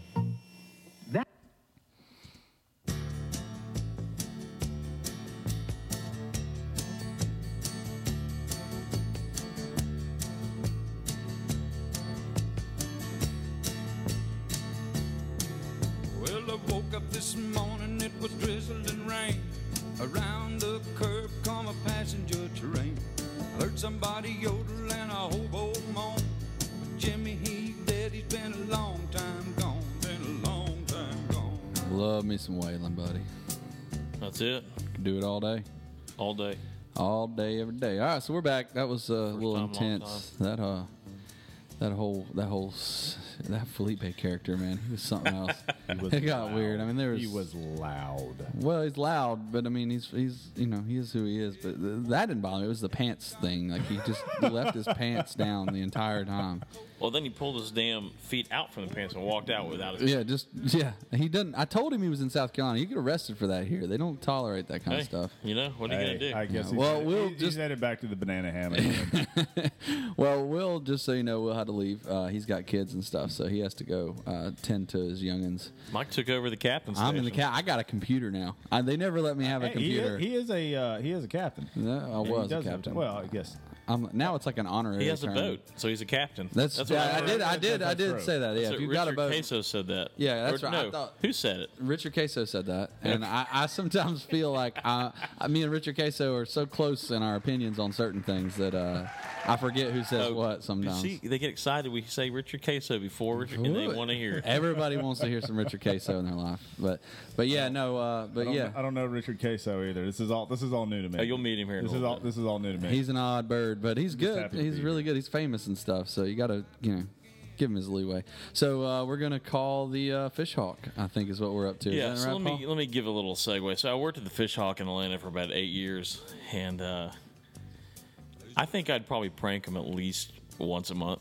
I'd go in the back with my own cell phone, call the shop, and if either Rob Smith or Ronnie Hall answers, then we're in business.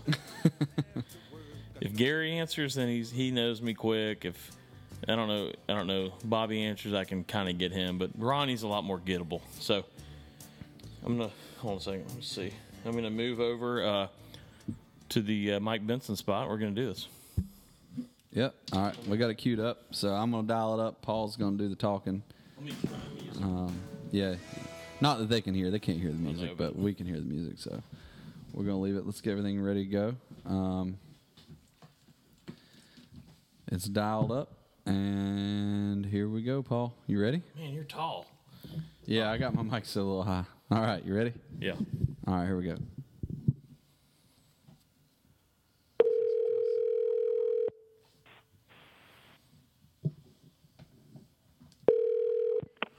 Fish Hawk. Yes, Ronnie Hall there, please.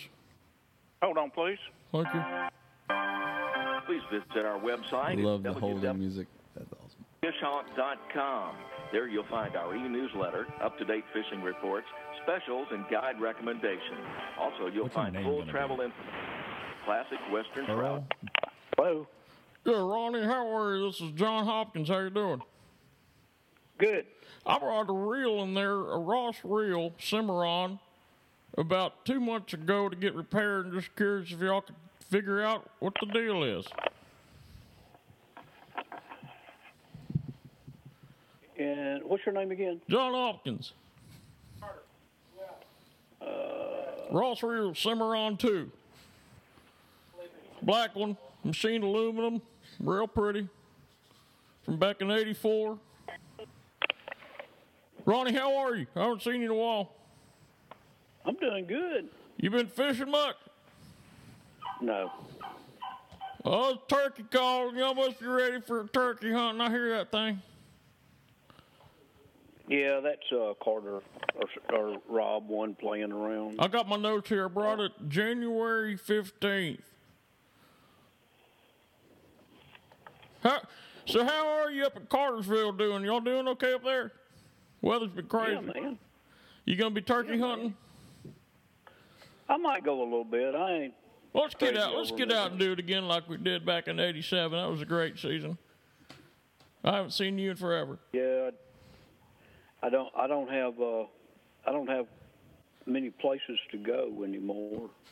God, we ran it around a little bit back in the day, though, didn't we? God, that was a good summer, good spring. I haven't fished in so long, though, Ronnie. My legs are just going out from under me, and I'm going to the Tellico River this spring. It's been good. Yeah, it's been real good.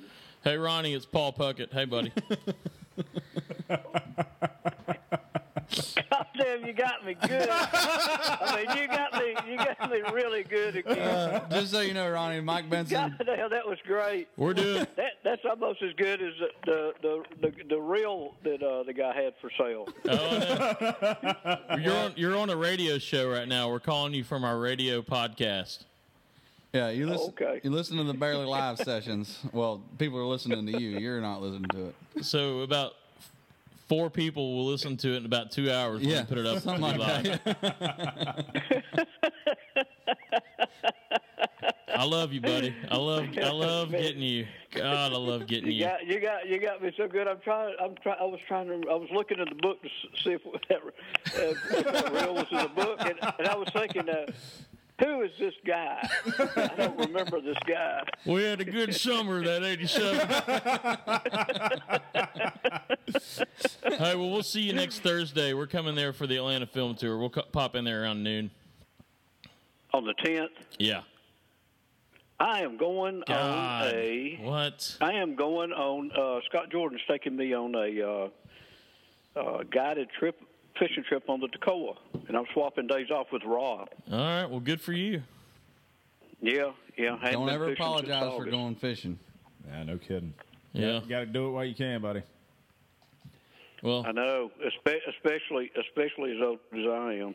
Well, you gonna be working Friday morning? I will be here Friday. All right, we'll come by Friday morning before we leave. Good, man. Do, Paul. All right, buddy. We'll tell everyone. I went. Don Johnston's wife died, and I went to her services Saturday, and I saw Tom Whittenbreaker and his son. Oh yeah, Rick. Yeah, and I was talking to him, and Tom's wife came in and grabbed him and said, "We got to go." They were leaving the part of the service to go to the memorial service, and okay. I never got to talk to him again. I got you. Yeah, well, yeah. Rick's working at Haller Brothers. Yep. All right, Ronnie. Well, we're gonna run. We'll see you Friday morning, Take buddy. Care. Thanks for letting me get you. See you. Bye, buddy. All right, Ronnie Hall. I don't have the ability to do my class right now. I'm switching. Yeah. All right. Paul's going back to his station. He's leaving mine. So, well, that was fun. Well, that couldn't have worked out any better. That was good. That was good stuff. That was a really good. Dude, I get him every time, man. I get him every time. Do you do the same voice? No, it's always different. One time I called and working in a fly shop, you guys know, there's always someone looking for their broken rod or something. Oh yeah, dude. So the Fish Hawk is literally in a spiral notebook, and I called one time from the back and I go, "Yeah, this is John Roxenson.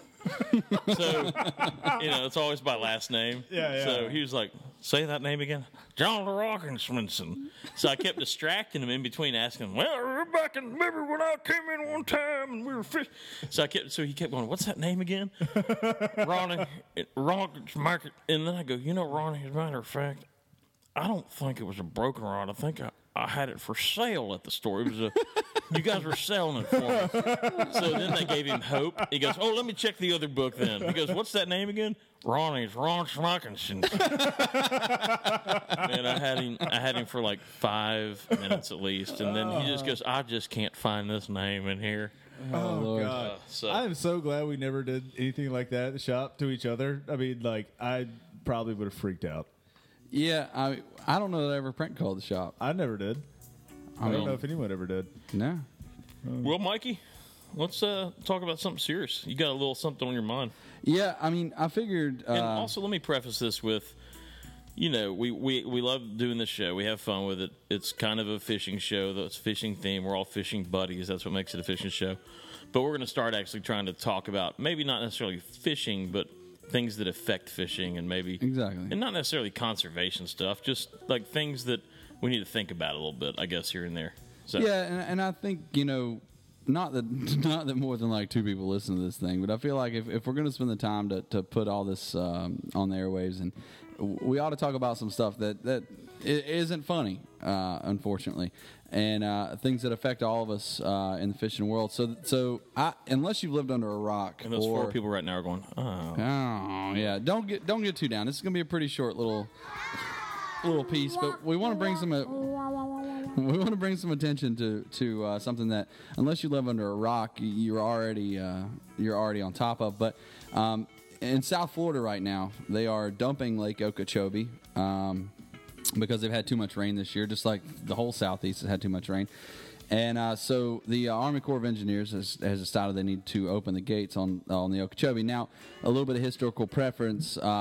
Traditionally, the Okeechobee, which is one of the largest freshwater natural lakes in the United States, dumped through a little wetland estuary you may or may not have heard of called the Everglades. And that's how it naturally drained. That large waterway maintained itself by releasing water naturally into the Everglades. Now, back in the 50s, we changed all that. We dug canals, and it may have been pre-50s.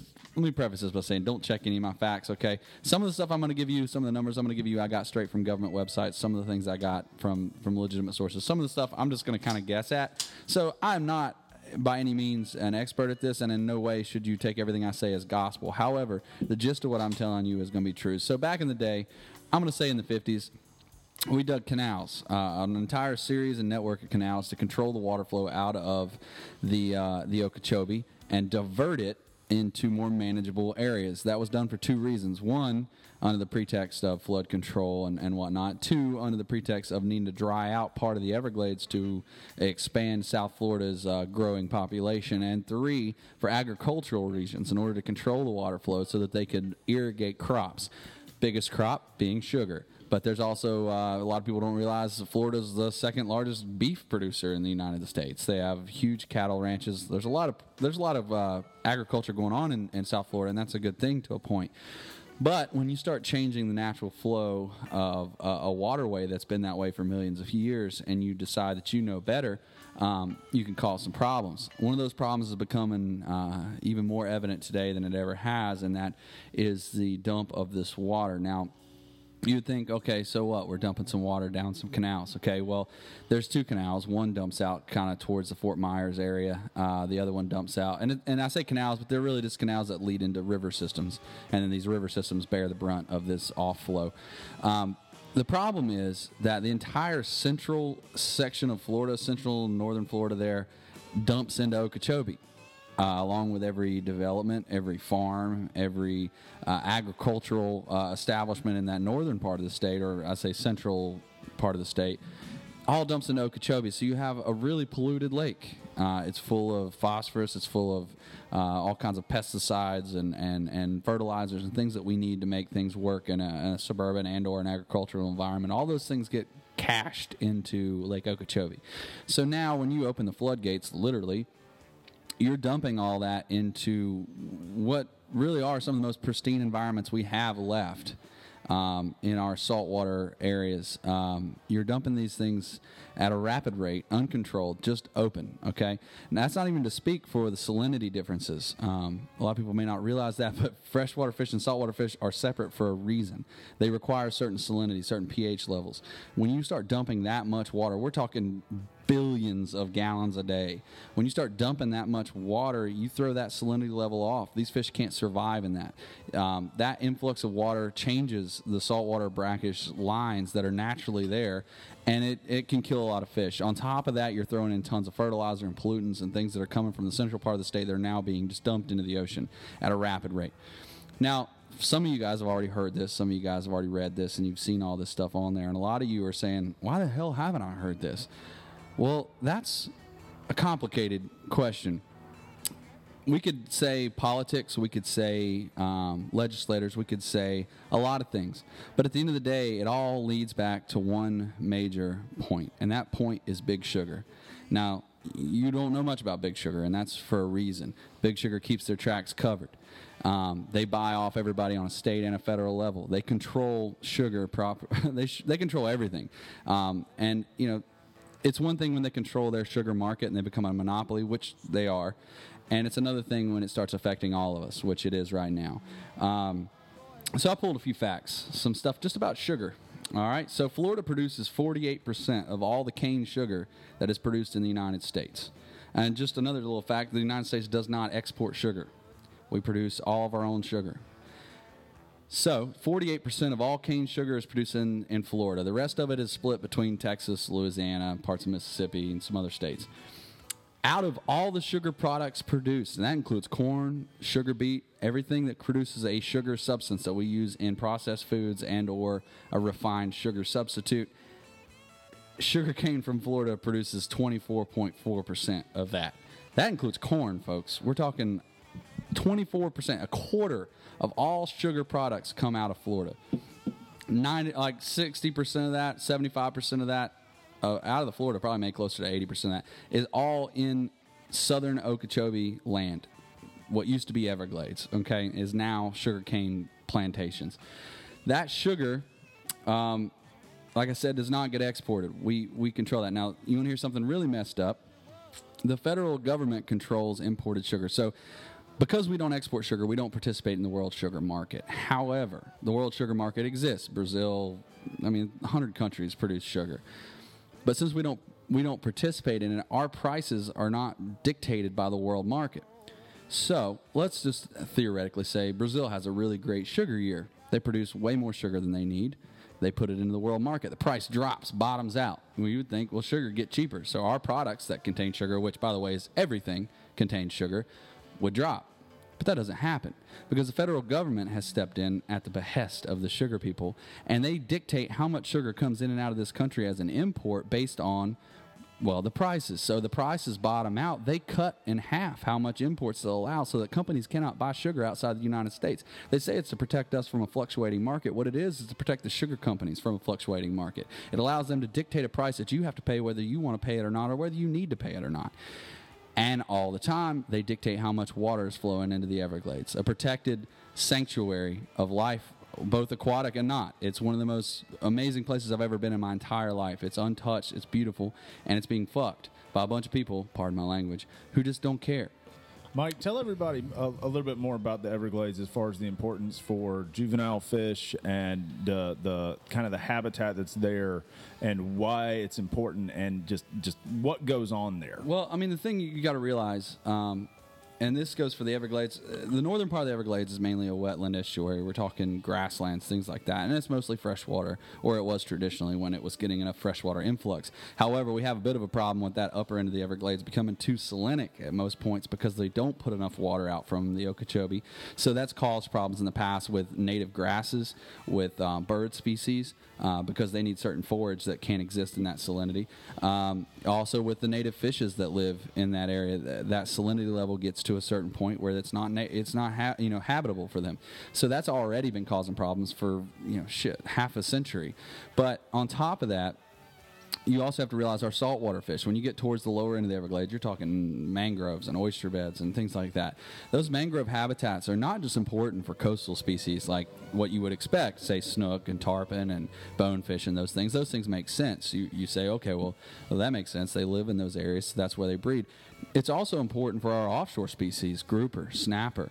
A lot of our reef species hatch their spawn, and it rides the tide into these mangrove habitats on the edge of the Everglades or places like the Everglades. Oh, we got on in the background. We got Will calling in. We're just gonna have him in the background. I have no idea where he is. Hold on a second. I'm gonna answer it. Hey, Will. Will. I got him on. Will, can you hear us? Hello. Hey, buddy. You caught me right in the middle of... yeah, we're still Mike's doing a little Everglades preaching. Hello. Hey, man, you caught me right in the middle of some Everglades preaching. Sorry, buddy. So we're going to keep you on, and we're going to talk to you as we go. Sound good? He hung up. Anyway, we'll get Will later. So anyway, Jesus Christ, Will. Hey, Will. Will. Can you hear me? It's not working. It's not working. We're going to kill this. Okay. Just text him. So anyway, so like I was saying, you're talking about something that affects something far larger than just the South Florida area, okay? It affects everything. And it's being dictated by a few really wealthy, really influential people who are buying a lot of pockets in Florida and outside of Florida. And so I've got some facts, like I said. So I'm gonna put a little blame on you and me about how much sugar we consume, which, by the way, as a medical professional, sugar's a terrible, terrible thing. If you can avoid it, we all should, but we can't because it's in everything we eat, whether you know it or not. And drink. And drink, beer. Of course. Yeah, beer, you have to have sugar to produce beer. And sugar has a place. It's a preservative. And, yeah, of course, it flavors things, and that's fine. But here's a real startling fact. The average American consumes 66.3 pounds of sugar a year. Every year. Just imagine a 50-pound sack of sugar and then another half of one sitting there beside it. That's how much sugar you consume a year, okay? And that's just pure cane sugar. You consume another 73 pounds worth of corn-based sugar products a year. You're consuming more than your body weight just in sweeteners in 1 year. 66 pounds of that coming out of cane sugar, which we already talked about. 48% of that cane sugar came out of Florida, out of the Everglades region of Florida. So in the Everglades, 1 acre of land can supply 137 Americans for their yearly supply. So we got 300 million Americans, give or take some change, but an acre per 137 people. So you imagine how much land it takes to grow that much sugar, even when you're only talking about 48% of them. We already talked about the exports, but when we talk about pollution, I talk about phosphorus. Phosphorus is a common chemical that is included into most fertilizers, and it's poisonous to most aquatic life forms. That phosphorus, 62% of all the phosphorus pollution in the Everglades is produced by the sugar industry. There's a lot of other industries, a lot of other agriculture in that area, so you can't say all sugar, but 62% of it's controlled by sugar. Now, they passed a law in 1996 that says, basically, it's called the polluter pays law. The man who dumps the shit in the river has to pay to clean it up. The bill that's been put up forward for Clean Water Act is some neighborhood of $200 billion to clean up the Everglades. Sugar industry was supposed to pay ample support of that, or percentage of that, based on the 62% of their fucking participation in the pollution. Oddly, they haven't paid a dime, and they don't plan on it. Nor is anybody pushing for it because they're all bought and paid for at the state level and the federal level. Well, I know it's affecting the Melbourne area and the Banana River down there. Yeah. It's sad because such a huge amount of money for tourism, sport fishing, and all that is so. Those towns just survive off that, and we don't want to sit here and be spreading the word that fishing is not good there, but that's just the truth. It's just not, and it sucks because every month they're like, oh well, it should clear out in April, and then they said that last October. In November it clears. They're just getting this dirty kind of. Well, it's also algal blooms. I mean, that's one thing. Well, all that fertilizer, it increases plant life growth, which algae is one of. But algae and plant life consume oxygen in the water, which reduces the amount of oxygen for the fish. Mosquito lagoons getting heavily hammered. Yeah, for that. that's right. Well, and like I said, so you change the salinity of the water. You're now producing plant life that shouldn't be there, that's growing and consuming the oxygen in the water. How do you? And that doesn't even touch the pollution, the actual what those chemicals and what those toxins do to the fish's bodies that are already alive. How do you expect them to live? and then just turn a blind eye, you won't see any of this on national media at all. And it's because, while it's not supposed to be national media, it is political. If it was an oil spill, you'd see it on national media, and the reason is because there's a political angle there. We all know, I'm an independent, so I'm not picking on anybody, but we all know that the right side of the government is all drill, baby, drill, all the oil they can get. The left side is all bleeding heart. Let's do wind, let's do all this alternate energy, and I feel like I fall somewhere in between. But that's not the point. The point is, you'll see an oil spill because one side of the media has something to say about the other side of the media. But when you get to Big Sugar, they bought everybody. There is nobody anti-sugar. They made sure of that for 50 years. They made sure that with billions and billions of dollars buying politicians and buying votes. They made sure there is no anti-sugar. So you'll never see an actual rant on that. So what we're trying to do is make you aware of it. Bring it up. We don't like talking about too much serious stuff here. It's about being fun and having a good time. But this is a serious issue. So look into everything you can. Just Google, Okeechobee discharges. Look into it. There's a lot of people out there trying to fight it. There's a lot of people doing what they can. Write to your senators. Write to your statesmen. Anybody you can. Tell them you won't stand for it. Tell them that Big Sugar doesn't get to tell you how our natural resources should be managed. Period. End of story. Mike is out. I'm sorry about the nasty rant there. No, that's what we want to do. Needs to be said. It's bad stuff, man. Someone's got to say it. Yeah, and I wish I knew more about it, and I wish everybody knew more about it, because if we did, this wouldn't be happening. But it's time we all start doing some homework. I did some homework today, and everything I saw just made me madder. I suggest everybody does that. I would suggest everybody looks everything I looked up today and gets pissed off. There is a petition online that you can find to sign to stop it. So just do a little bit of research, do some Googling for about 5 minutes, and you'll be able to find it. Yeah. I want my sugar. Yeah, we could all do a little less sugar, Paul. Go have you a banana. Yeah. All right, let's do some Richard Queso. Let's just remind everyone. We'll let Richard remind everyone. Let's see. Yeah, so we get emails from people. And they ask Richard questions. And I forgot to talk about old Clouser. Old Bob Clouser was talking about you last night at dinner, by the way. I was talking about Mike? Richard Queso. Oh, he's talking about Richard? Yeah. Oh, well, Richard's not in here yet. No, I'm still on the mic. I'll tell Richard when he comes. Yeah, all right. Here we go. I'm going to play the song, and then we'll get out of the way and let Richard get in here. All right, get on. Mail sack, why is there hair in this mail sack? Mail sack, let's all go inside. Mail sack, why is there hair in this mail sack? Mail sack.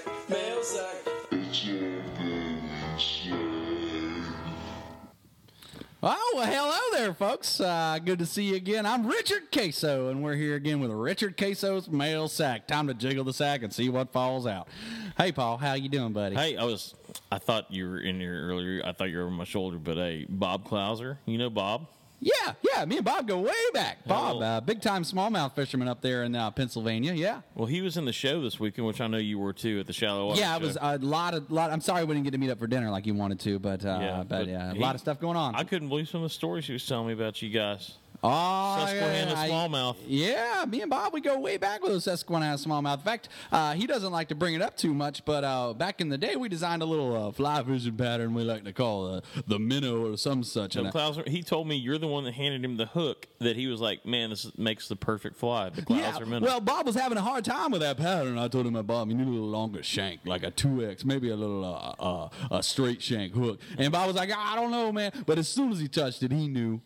We also mentioned that you're the one that said tie the dumbbells on this side so it flips. Yeah, well, Bob didn't have a whole lot of grasp on physics when it comes to fly design, so he's much better now. He's an old man. He's lived long enough. But back then, we were both young men. I happened to be a little ahead of him on the times, but yeah. He's doing great, though. Oh, Bob's doing well for himself. Yeah, People loves in some peel and eat shrimp. Everybody loves peel and eat shrimp. Come on now.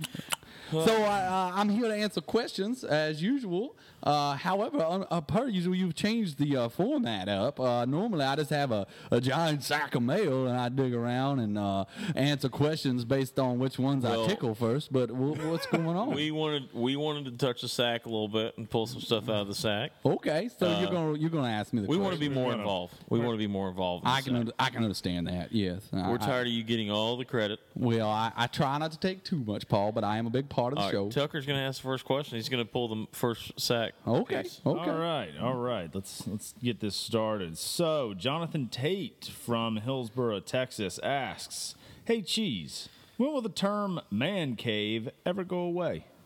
Man cave. Well, Cheese, never. Let's look at like human biology for just a second. A little bit of evolution, if you will. You know, if you believe in such things. Man was born in caves, okay? We started fire, and then we realized we didn't like to be outside, so we started living in caves, and the fire kept the caves warm. So now, as a throwback to such, when a man creates a little den inside of his house that is all his, where he can put the things that his wife does not allow in the living room, we still refer to it as a cave, because if we had our way, we would still live next to fires and burn shit on them, and then we would live in the cave forever. And that would be much more preferential to the system we have in place now, personally, but it will never die, and you should just tell your wife to get over it. If she does not allow to have you a place in your house, build a shed, and then it will be the man cave. The cave does not have to be representative of an actual geographical anomaly. It can be anything that you deem as your safe place to bring you back to that Neanderthal base that we all love and have inside of us. So yes, I don't ever see it dying. I think it should survive forever, personally. That is the correct answer. The people are loving it. People That are is the loving it. correct answer. All right, this question actually, believe it or not, from Tony Marcucci. Tony Marcucci, who said we don't deserve to have him on our show, or your show. It's not my show, but your show. Well, anyway, so my trout dry flies don't float well after I've used them for about half an hour, even if I keep applying silicone cream, dry fly floatants, or sprays. What's wrong? Well, Tony Marcucci, too good for us. You obviously have one or two problems. Either you are catching so many fish on that dry fly in that 30 minutes that it has been chewed up to the point where it will not float, and in that case, good for you. Change your flies, you cheap bastard. Or you are fishing a fly for 30 minutes and dragging it downstream without getting any hits, which tells me one thing and one thing only, and it doesn't take a Richard Queso to answer this question, but change your goddamn fly. It's pretty straightforward. They ain't ate it. It's been 30 minutes. You've tried it. It's done. I don't care if your mama tied it for you. I don't care if your girlfriend said it looked cute in your box. It ain't eaten. Change the fly. Maybe learn a little bit more about entomology. You might even know what kind of flies they're eating at the time, and you wouldn't have to wait 30 minutes to get it back. So, like I said, one or two things, you're doing too well, you're doing too piss poor. Either way, change the fly. There is no product to fix stupidity, Tony. You're going to have to fix it on your own, sir. Well, nice work, Richard. That covers it. That's all we got for you this week. That's it. Well, that was really short. My sack is usually a lot heavier when I come in here. Y'all always empty it out real good, but it's usually a little more weighty before I get started. Well, it's pretty limp this time. Sorry, buddy. Well, okay. Well, in order to fill the sack up again, I need some help. So, you folks out there listening tonight, if you want to write to me and ask a question, just write to Richard Queso's mail sack. You can do that at info@floodtide.com or floodtideco.com. Or you can go on to Facebook and hit the Flood Tide Facebook page, or you can go to the Barely Live Sessions Facebook page and you can leave a message there for me. And you don't forget 20% off of all of your products for a one-time purchase if you do write a question and we answer it on the air. So please write into my sack. I don't like having a light sack. I like my sack being big and heavy before I empty it out. But I guess that's it. All right, boys, I got to go fishing. I'll see y'all later. Here we go. Richard, thank you, sir. Mail sack, why is there hair in this mail sack? Mail sack, let's all go inside. Mail sack, why is there hair in this mail sack? Mail sack, let's all go inside. Yeah, Richard, he's all right. Queso. It's over. That's it. Okay, so I like some chips with my queso. Don't tell Richard that. He's convinced his name has nothing to do with cheese. We try to tell him otherwise. He always spells it for us. He's like, it's K-A-Y-S-O or something like that. I can't do a Richard Queso voice, but it's something like that. No, so, all right, Paul, we got anything else on the docket? We done got serious. We done talked about queso. We're done, boys. We're done? Done. All right. Well, damn, that was a good little show. I enjoyed it. We're going to phase out. Thanks, Tucker. Thank you very much for having me. Pleasure being here. We missed a couple things this week, but hey, we'll get back to them next time. Oh, yeah, absolutely. All right, boys. All right, ladies and gentlemen. Keep listening. We'll talk to y'all later. Peace. We got bills to pay, we got shoes to shine. It ain't no different than the caveman time. I went to fly to a gig, I had my banjo case, and they put a mop bucket all across my face, and they fired a catapult into outer space. It ain't no different than the caveman time. Chad DeBose, Savannah, Georgia, Missoula, Montana. You got fishing bums spending all their time running a live studio session that makes no money while they're letting their business just fall to the wayside. Period. Perfect. See?